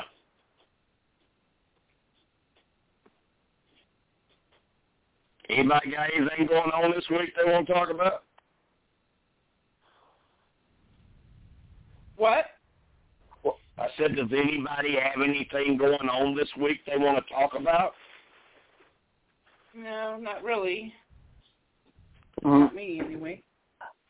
Well, I'm going to ask if anybody else has seen this, because Megan, you know, I think everyone knows who Megan is. She's like my adopted daughter. You know, her mom's in Sports Whispers, Jen. She retweeted something today from a governor, and I don't know what state he's governor over, but on Wednesday nights, they're having a drawing every Wednesday night to people that have been vaccinated, and they'll draw one name every Wednesday night, and they'll win $1 million. From Governor Mike DeWine of Ohio. Yeah, it's DeWine of Ohio, yeah. So that's real. That's legit. Yeah. That's legitimate, yeah. Wow. Talk about trying to get people to get that vaccine. I mean. Exactly. Yeah. Good gracious. Well, now we can get little JJ and Jenna vaccinated. I ended up getting my first on my night of debauchery, and then I'm scheduled to have my second on the 28th.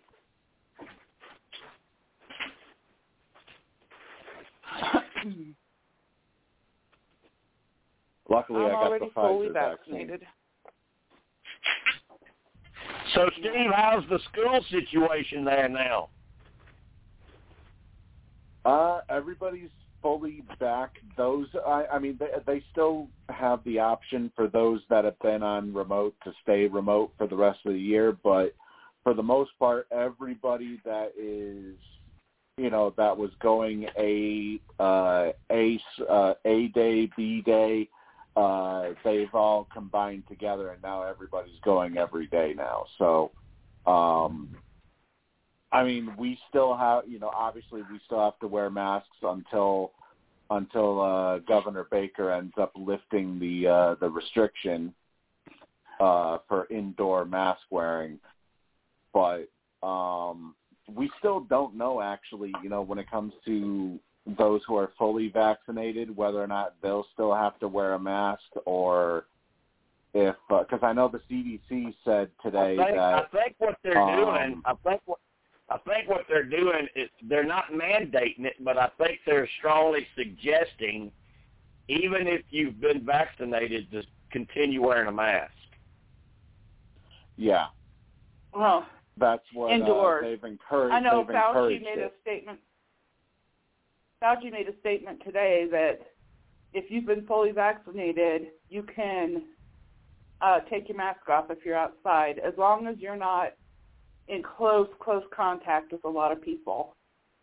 Yeah. That you're not falling all over each other and stuff. But other than that, he thinks that you'll be safe not wearing a mask outside if you're fully vaccinated. Well, and I know a lot of the sports stadiums are opening back up. Yep. Fenway is back up to 25% now for, I believe it just went into effect a couple of days ago, actually, I think. Yeah.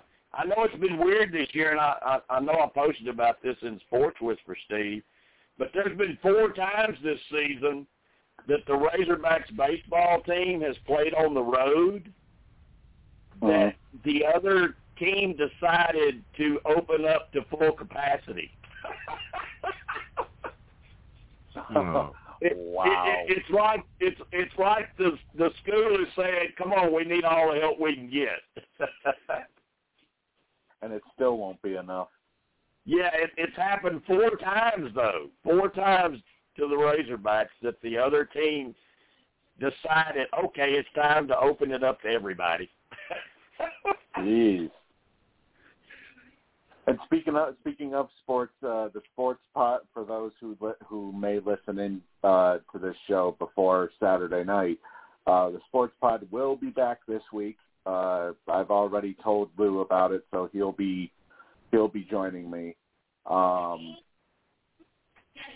Yeah, there's, I had my one fun night of drunken debauchery where I downed an entire Jack Daniels. So.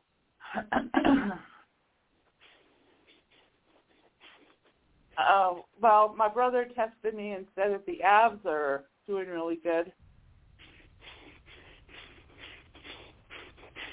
Colorado Avalanche. Oh yeah, the Avalanche. Yeah,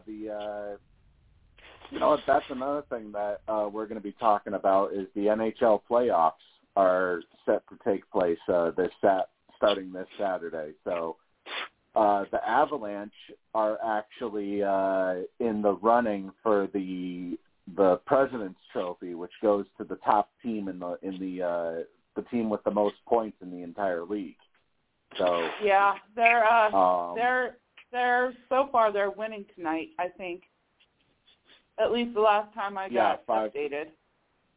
Yeah, 5-1. It's not even close right now. Colorado basically has tonight's game in the bag. I know. Wait a minute. Actually, I think they may hold the tiebreaker with Vegas.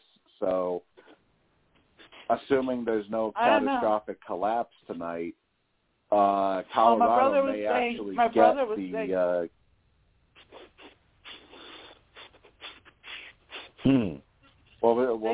My brother said that they'd be number 1 if they won tonight. I don't know about you, JB, or if Teresa. I think she left, but all this hockey talk just goes right over my head. Well, see, I'm not really the one into hockey. My girlfriend was really into hockey, and I would actually go to like the dinners and stuff that they would have and meet the players and get their autographs. Yeah. And I would get them from my husband. My husband, that's pretty much the only sport that he'd watch. But I used to go. Go ahead. Our satellite, our dish, dropped altitude, so my husband can't even watch the games. Wow. He can't even watch the Avalanche. He can watch all the other games, but he can't watch Avalanche. And that's because altitude raised the prices so high that Dish had to drop them. So I know the only hockey games I've been to were in Memphis. They used to have what I guess they call a minor league hockey team. It was the Memphis River Kings. They drew great crowds, and they promoted it really well because what they promoted was beer, babes, and brawls. And they would, of course they sold beer, and they'd have girls skating around during timeouts or whatever, and then they'd have the damn fights, the brawls. And that's what we went for was, to watch the fights. That's what we wanted to see. I had no idea what the hell was going on. I don't even understand the rules. That's what most people go for. I just want to see the fights. It's the only sport where the referees just back up and say, hey, go for it. Fight each other. And then they'll step in later, They just let you fight. Jim, that's how it used to be. Now because of a whole bunch of concussions that have happened over the past couple of years, now all of a sudden the league is like, oh no, we gotta protect our athletes. As soon as you see a fight potentially happening, try to break it up as quickly as possible. I mean, there's been times where players have dropped the gloves and they're trying to size each other up, and then the refs would immediately break them up. I mean, it's some of the most idiotic bullshit I've ever seen out of a sport. Yeah, I remember. When we go and watch. I mean, they let them fall. I mean, they'd even be swinging the damn sticks at each other. They'd hit each other in the head with the sticks. I mean, it was like WWE meets hockey. Yeah. Yeah. Not to change the subject. Hey, Jim, I got the I-40 bridge. I'm sorry. No, go ahead, Melissa. Well, I was going to say I-40 bridge from Arkansas into Tennessee is closed down. Did you see that? What about Arkansas and Tennessee closing down? It's from Arkansas to Tennessee. That's the I-40 bridge. Oh, yeah. Yeah. It's got a big crack in it. In fact, I didn't notice if JJ posted today or not. She's got a picture of that. She's got a picture that she was going to post. The crack? Because, yeah, I mean, Mike, we've been across that bridge. I can't tell you how many times. And it's really, really affecting everything because that Interstate 40 that leads into Memphis, it's known as Trucker Alley. I mean, 18-wheelers, they burn that interstate up, and now they're having to detour and go around. And this will be a spoiler because I know this is what she was going to do when she's going to post it. She's got the picture saved with the crack. She's got the picture saved, and she's going to tell everybody. When I showed this to Jim, he said, well, that's going to take a lot of damn duct tape. Yep. Yeah, really. They said the temporary fix is going to take 2 months. If she posts that picture, you know what she's going to say because she already told me. Oh, my God. I don't know if she did it today or not. I don't think she's been online today. I haven't noticed her posting. I didn't see her. But I mean, they said I don't know how long it'll take them to fix that. Well, they said the temporary fix is going to be at least 2 months. Wow. Yeah. Oh my so it's God. Going to be, well, it's at going to be least a for long us, one. at least for us, if we go to Memphis from here, we can go through Mississippi and go up the highway there and don't even have to cross a bridge. We come up on the other side of Memphis, but we don't have to do the bridge. Normally that would be the way we go, though. They do have another bridge there. I guess it's still operating. It's off of I-55. The one you're talking about is off I-40, right by the pyramid. Yeah.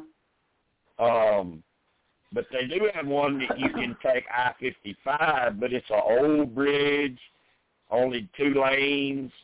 So I'm sure the traffic's really, really backed up if people are taking that one. If we go up there now for anything, we'll just go through Mississippi and not even, we'll just stay on the highway and not even take the interstate. Yeah. And I heard that's what a lot of truckers are doing. I heard a lot of truckers are cutting across and coming through and going across the West Helena Bridge and taking Highway 61 from Mississippi up through to get to Memphis.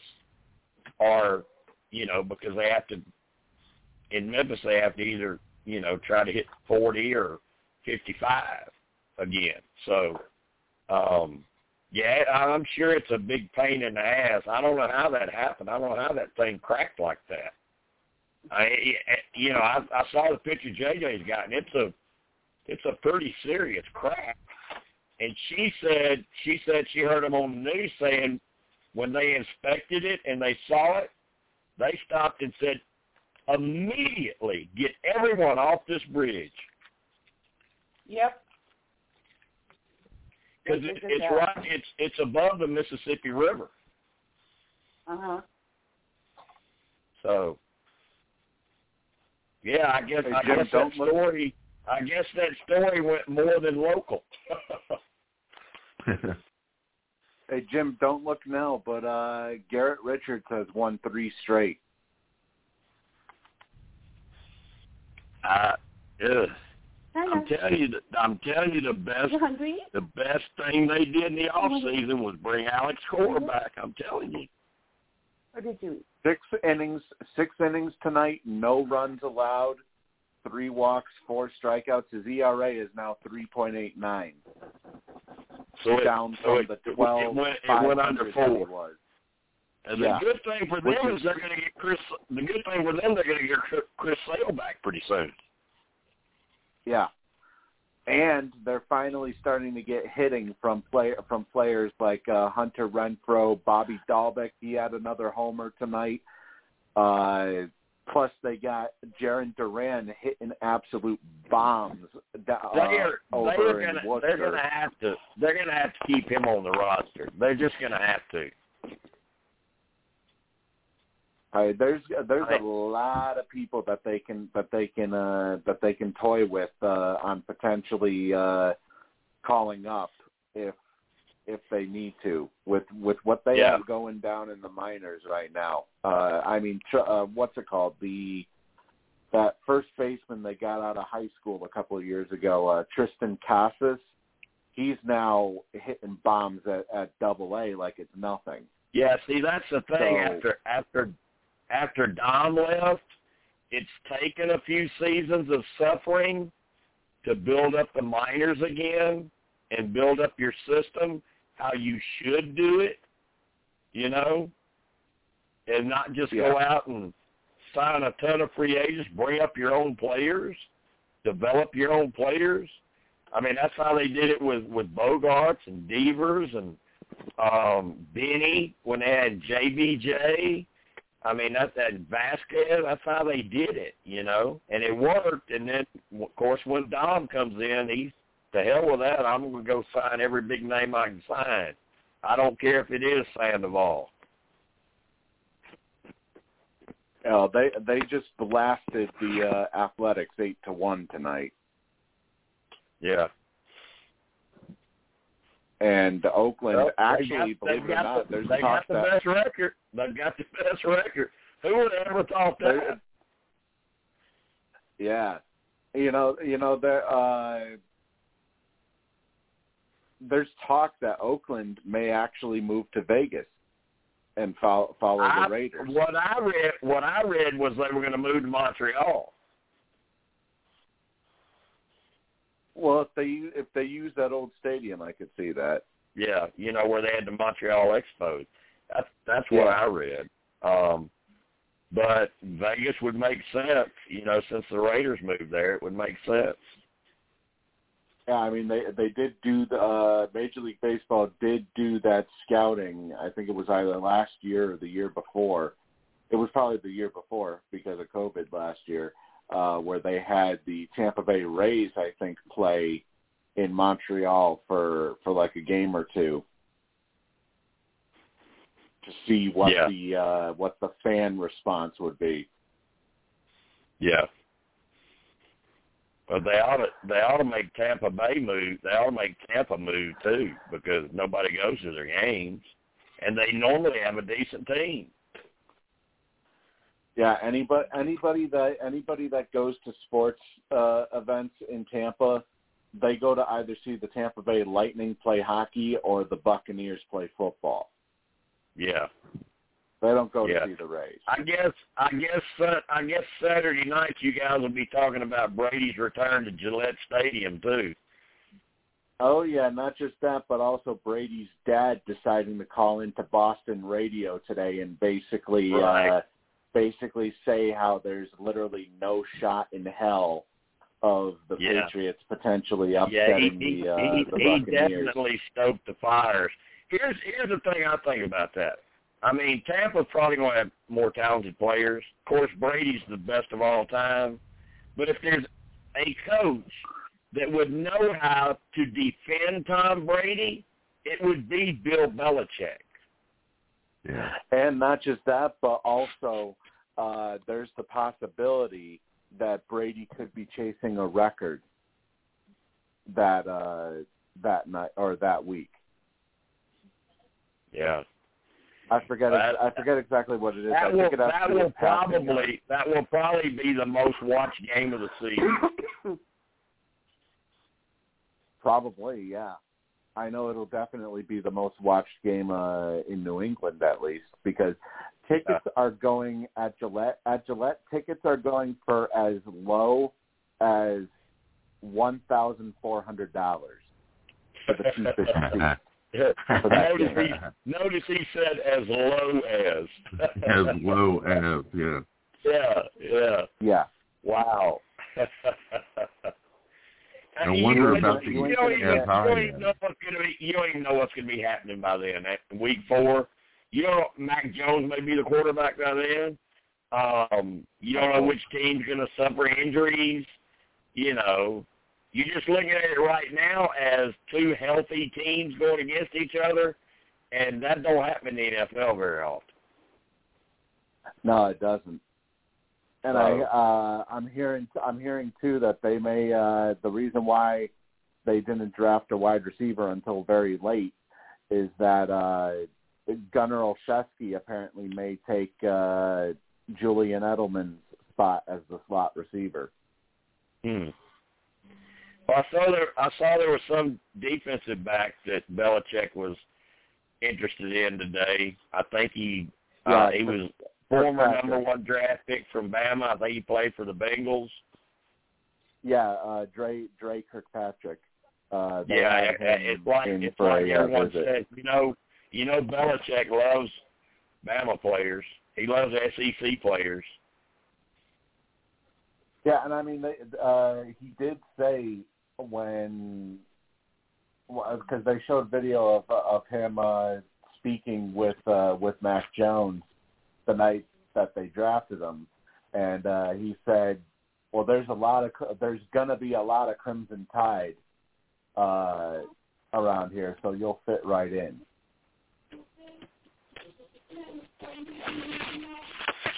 So I wouldn't be shocked if they end up bringing in Kirkpatrick as somewhat of insurance if they decide to to move on from Gilmore potentially in a trade. Yeah. Don't forget Julio. They got their quarterback, and I think they had a good draft. Not so sure they just don't keep Gilmore now. Well, the thing is, they're going to have to pay Gilmore more money then, because Gilmore is not going to agree to play for only $7 million. Yeah.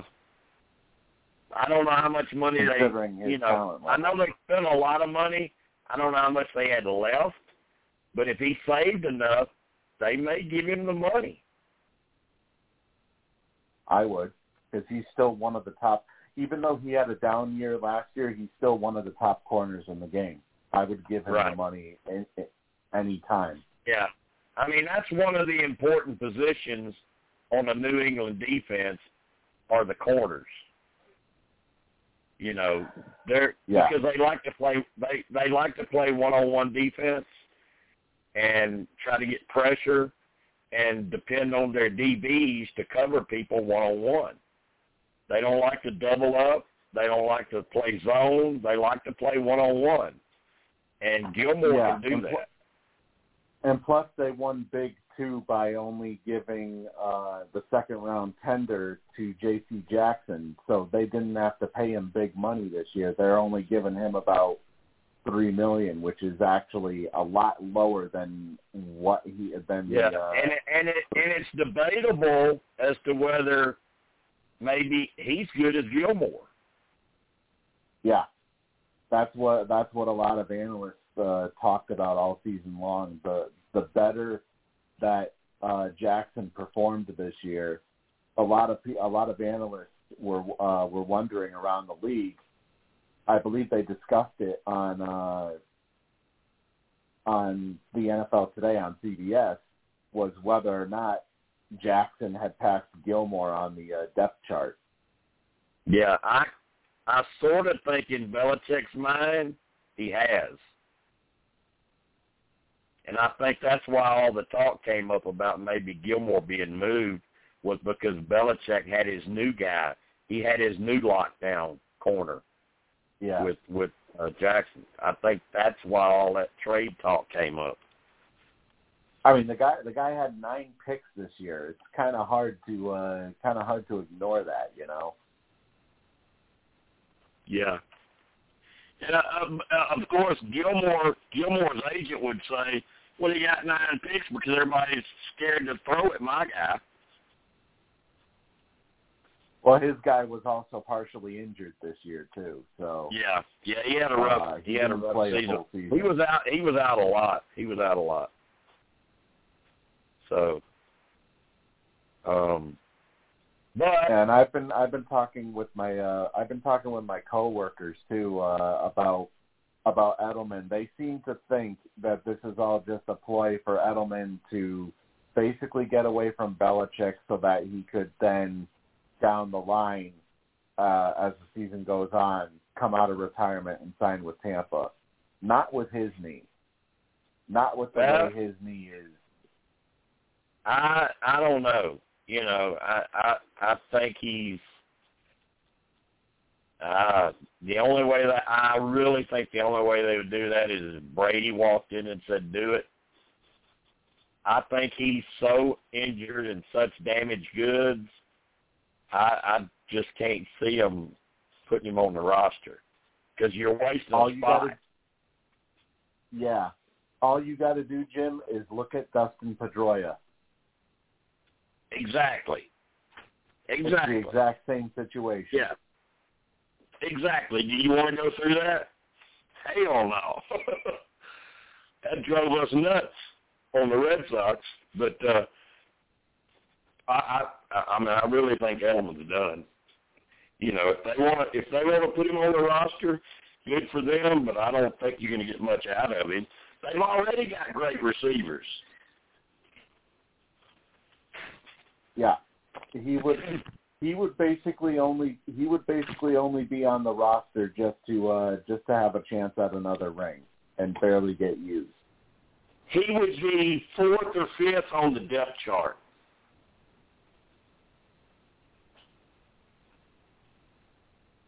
Probably, actually.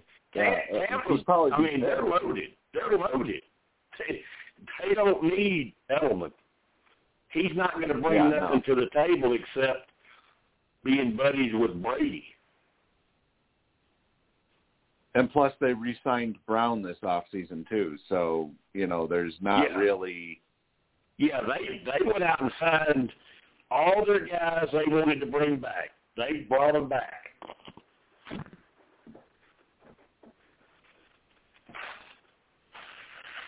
Yeah. So.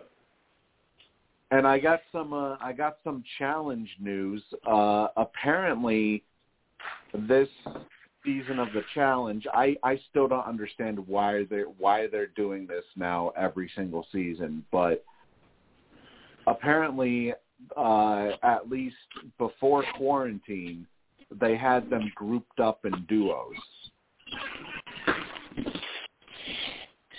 Well, I've kept up with it. I know who's been eliminated. I know who they brought back. I know about the filming stopping because of COVID. I know a lot about it. I know Michaela's out from Survivor, and Michelle's still in it, which is hard to believe. But and I nailed that on the button when we talked about the challenge last time. I said that Michaela it was probably her attitude that got her booted early. Yeah, it probably was. It probably was. I mean, she's a hell of a athlete, and you would think she'd be really good at this show, but her attitude and her mouth always gets her in trouble. Yeah, she probably pissed off the decision makers, those who have the big alliances. Right. So, I don't know. It sounds like they've had a rough season, though. Sounds like they've had a rough season with having to take a break because of COVID, having to let somebody leave because they had COVID, but yet when they get okay, they bring them back. Sounds like it's been a really crazy season so far. Yeah, it's really it's really weird with with how they planned for this originally last season if something were to have happened. I know they have alternates on location. Amber, apparently, the champion from last season and from Big Brother 16, is one of the alternates in case one of the women ends up leaving. Yeah, Amber from Big Brother that won last season is an alternate. There's I don't know why they didn't other just put her on people the show again. She's just one, It's probably because people probably saw her as boring on the show, because normally they don't put on those that. I don't know how a man can look at her and think she's boring.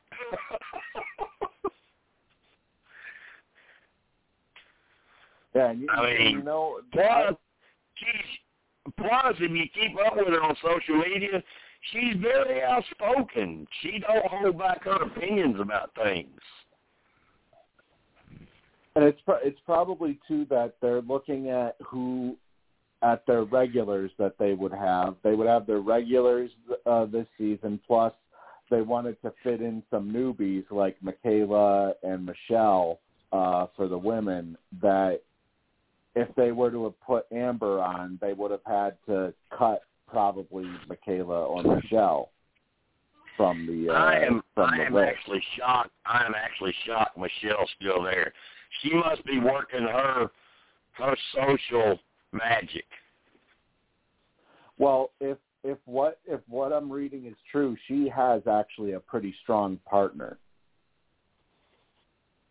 So that could be helping her big time. Yeah.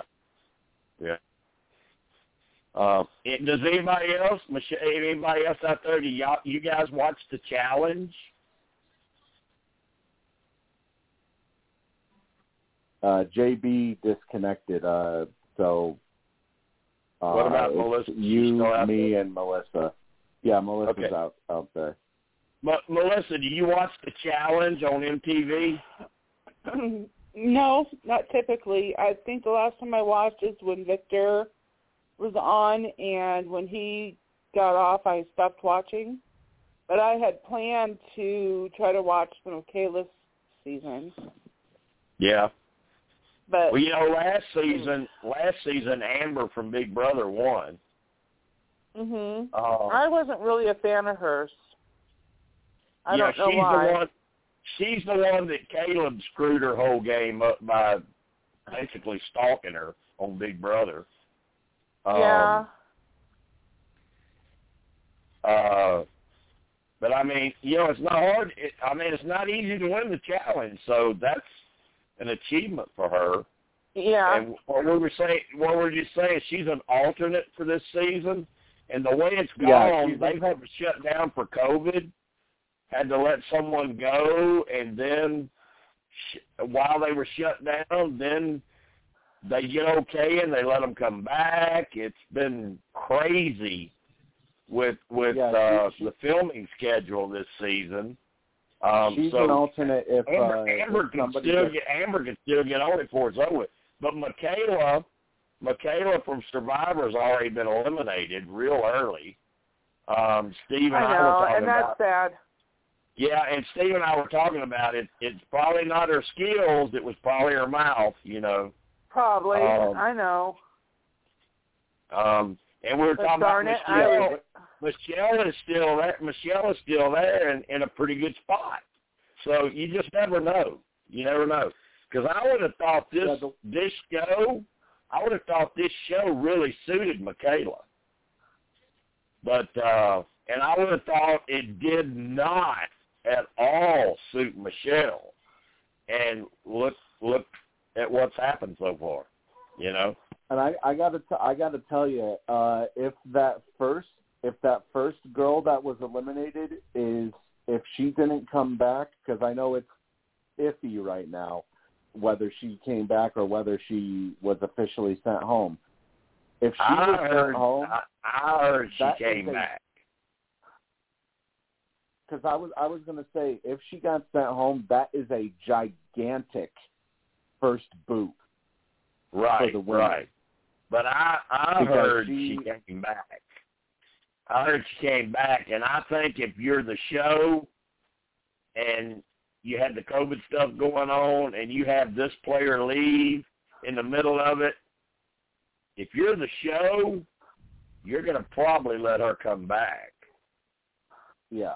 And as far as the alternates go, basically the alternates are there if somebody gets disqualified for, fighting, for throwing punches, or if they get medically disqualified. Yeah, right. So for all we know, one of those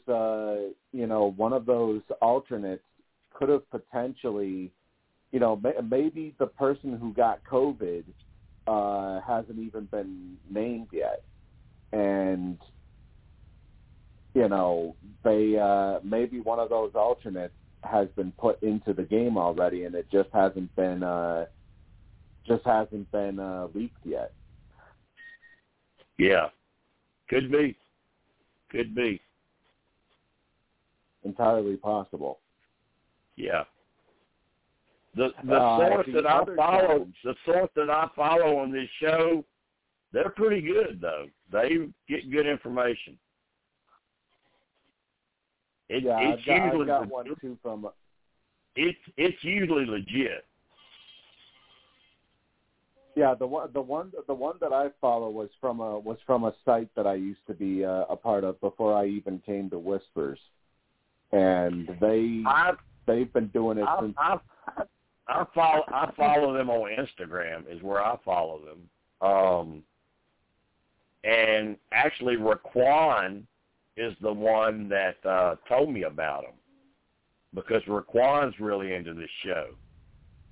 And he told me, he said, look, that this person's information is usually right, so you might want to follow it. And he always checks with me when he reads spoilers on the challenge and stuff. He always comes to me and says, all right, this is what I'm seeing. This is what I'm reading. Is it okay if I post it? He always asks. He always asks if he can post it or not. Yeah. But Jim, I got to tell you, the OG season that is on Paramount Plus right now, it's gotten very interesting, especially with now. I think next week's episode will be the final. They got 2 episodes left, so the final is going to be split into 2 episodes, I guess. But there's been a lot of drama on the All-Stars cast, even though they're older. They're not exactly the young, the spring chickens that they were years ago on the challenge. But there's been a lot of drama. I saw an interesting show coming up on Bravo in 2022. I think it was 2022. I don't think it was the end of this. It may have been the end of this year. I don't know. They do not a below deck. They do a summer house show where they put all these people in the house in the summer. Kind of like Big Brother, but you don't vote nobody out. You just watch drama all summer play out. And of course, they have that show called Southern Charm that's based out of Charlotte, over in the Carolinas. They're going to combine the two. They're going to take people from Summer House and people from Southern Charm and put them in the same vacation lodge in the winter together. Huh.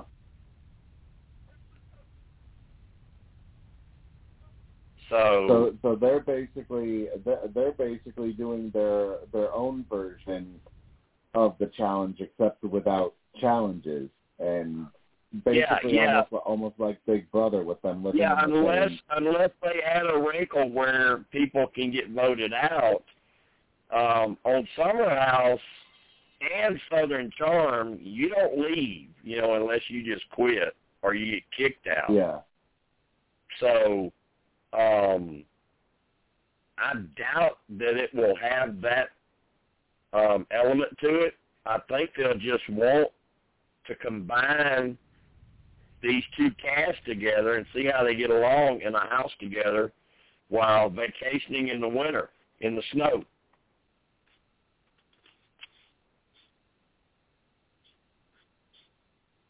Huh. So, We'll watch it. We watch Summer House. We watch Southern Charm. We watch Below Deck. We watch a lot of those Bravo shows. Bravo is kind of like VH1 used to be, Steve. You remember when VH1 used to have really good reality shows? Yeah. That's Bravo. Back with the celebrity block, as they used to call it. Surreal Life, all that kind of stuff. Rock of Love, Flavor Love. All that kind of stuff. It was really good. Yep. Now Bravo does that, but it's not as racy as what VH1 used to do. It's more PG-13. Well, that kind of sounds right for Bravo, especially considering they're probably looking at other networks, and seeing where, what people are interested in, what has drawn people away from certain shows, and plus it reaches a broader audience too, for it being PG as opposed to PG-13 or something like that. Plus, on Bravo, they got Andy Cohen does his show at night where he brings on guests and they recap reality shows, and I think that's pretty popular. I think Andy Cohen's a huge part of Bravo. Like him or not. A lot of people like him, a lot of people don't. but I think he's in really big at Bravo. Yeah, Bravo and also CNN whenever he's partying drunk with what's his name, Anderson Cooper. With Anderson Cooper. I mean, you want to talk about wasted this year. This year, they were on a whole entire different stratosphere. And I'm shocked that CNN actually kept them on the air.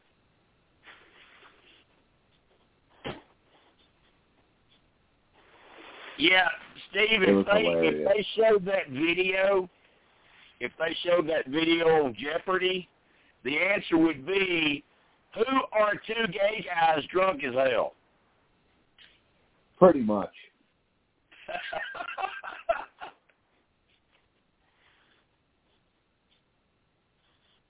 Oh, I just saw JB said, close my flip phone, daggit. We'll be on next week. Nice to hear from all again, and hope to hear you next Thursday. Yeah, he'll be back next Thursday. JB will be back next Thursday, and he'll probably be one of your loyal followers, Melissa, on your Big Brother podcast. Good.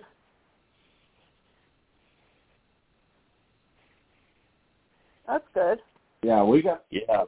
I think I can't wait for those to start and just kind of sneak on and listen to you guys without people even knowing I'm there listening. Yeah, I'd have to double check, but I think I did them on Fridays last time. So obviously, whatever works best for you, Melissa. I'm pretty much going to be. Obviously, I was thinking Fridays. I was thinking Fridays might be the best because it'll be the day after the live show. We'll know who got voted off, and I think that's what. Yeah, true. I think that's what. Steve, isn't that what we did last season? I'm pretty sure. I'd have to double check. I do have the advertisement still somewhere here. Yeah. I think. I think that's how we did it last season, Melissa, was we did it the night after the live eviction. Now, there were a few times we tried going on immediately after the live eviction, but people are so scattered out at that point trying to, and plus the difference in time zones, a lot of people still haven't even seen it yet. So it's probably smarter to go the next night. Yeah. Yeah, it was Friday. I think so. I'm looking at the advertisement right now. It was You always Friday. You always have to consider the different time zones. Because you can be on talking about what you just saw on East Coast time, and if you've got callers that want to call in from the West Coast, they're going to call in because they ain't even seen it yet, and they don't want to hear it yet. Yeah. And that's understandable. Oh, yeah. Yeah, I totally agree. I've always said this, and it's crazy over the years, to do what I do by spoiling shows and stuff, I hate spoilers. Isn't that crazy? I hate to be spoiled. But that's what I've done for so many years, but I hate to be spoiled. I don't want to, like if one of the wrestling shows is on and I'm recording it, I won't even go to Instagram because I don't want to see the pictures. I want to wait and see it on TV. Or if we're planning to watch a movie or something, anytime somebody brings it up on Twitter or anything, I don't read it because I don't want to know. But yet, that's what I do. I spoil stuff. So it's kind of crazy, but I think that helps in Survivor Whispers, the regular group, because I understand the people that don't want to know, and I make sure that it's not posted in that group. If you want the spoilers, you go to Premiere. Yeah. Yeah. But it won't be long. You'll be watching them live feeds. Yep. Peppers on peppers. And I would be willing to bet you, right now it's going to be a great cast, because Jesse's doing the casting now, the guy from Survivor. I'll guarantee it's going to be a good cast. I certainly hope so. I don't want a repeat of 21. Jesse's really, really good. He's really good. Good. I guess he got a big raise. I mean, they got him cast in Survivor, they got him cast in Big Brother, and they got him helping with the casting of Amazing Race. They got him everywhere on CBS. Good. Well, when you do a good job, you get reward. Yeah. I mean, that's how good the guy is. He's really, really good. Really good. Aren't they supposed to have like a bigger mix of a cast this summer? From what I understand, yes. Yeah. So we'll see how they do that. We'll see if they really do it. I think they probably will. I think they'll probably do it. We'll see how that works out, you know. They were saying the 50-50 type thing. Yeah. All right, we've only got about 3 or 4 minutes left, so I'm gonna go ahead and sign off so the Blog Talk lady doesn't get me, and we'll see you good people next Thursday night when we debate the females of Survivor, and then the following week we're going to debate the best seasons ever. Don't forget to join Steve Saturday night on the Sports Whispers podcast. They got a whole lot to talk about this week, and probably next week we're going to probably have JoJo and Gina Marie, so keep an eye out for that. Yep. Okie doke. All right, I'm gonna talk to everybody later. Yep. All righty. Good night, Steve. Good night, Jim. Good night, Jim and Melissa. Go to. Good night. Yeah. Good night.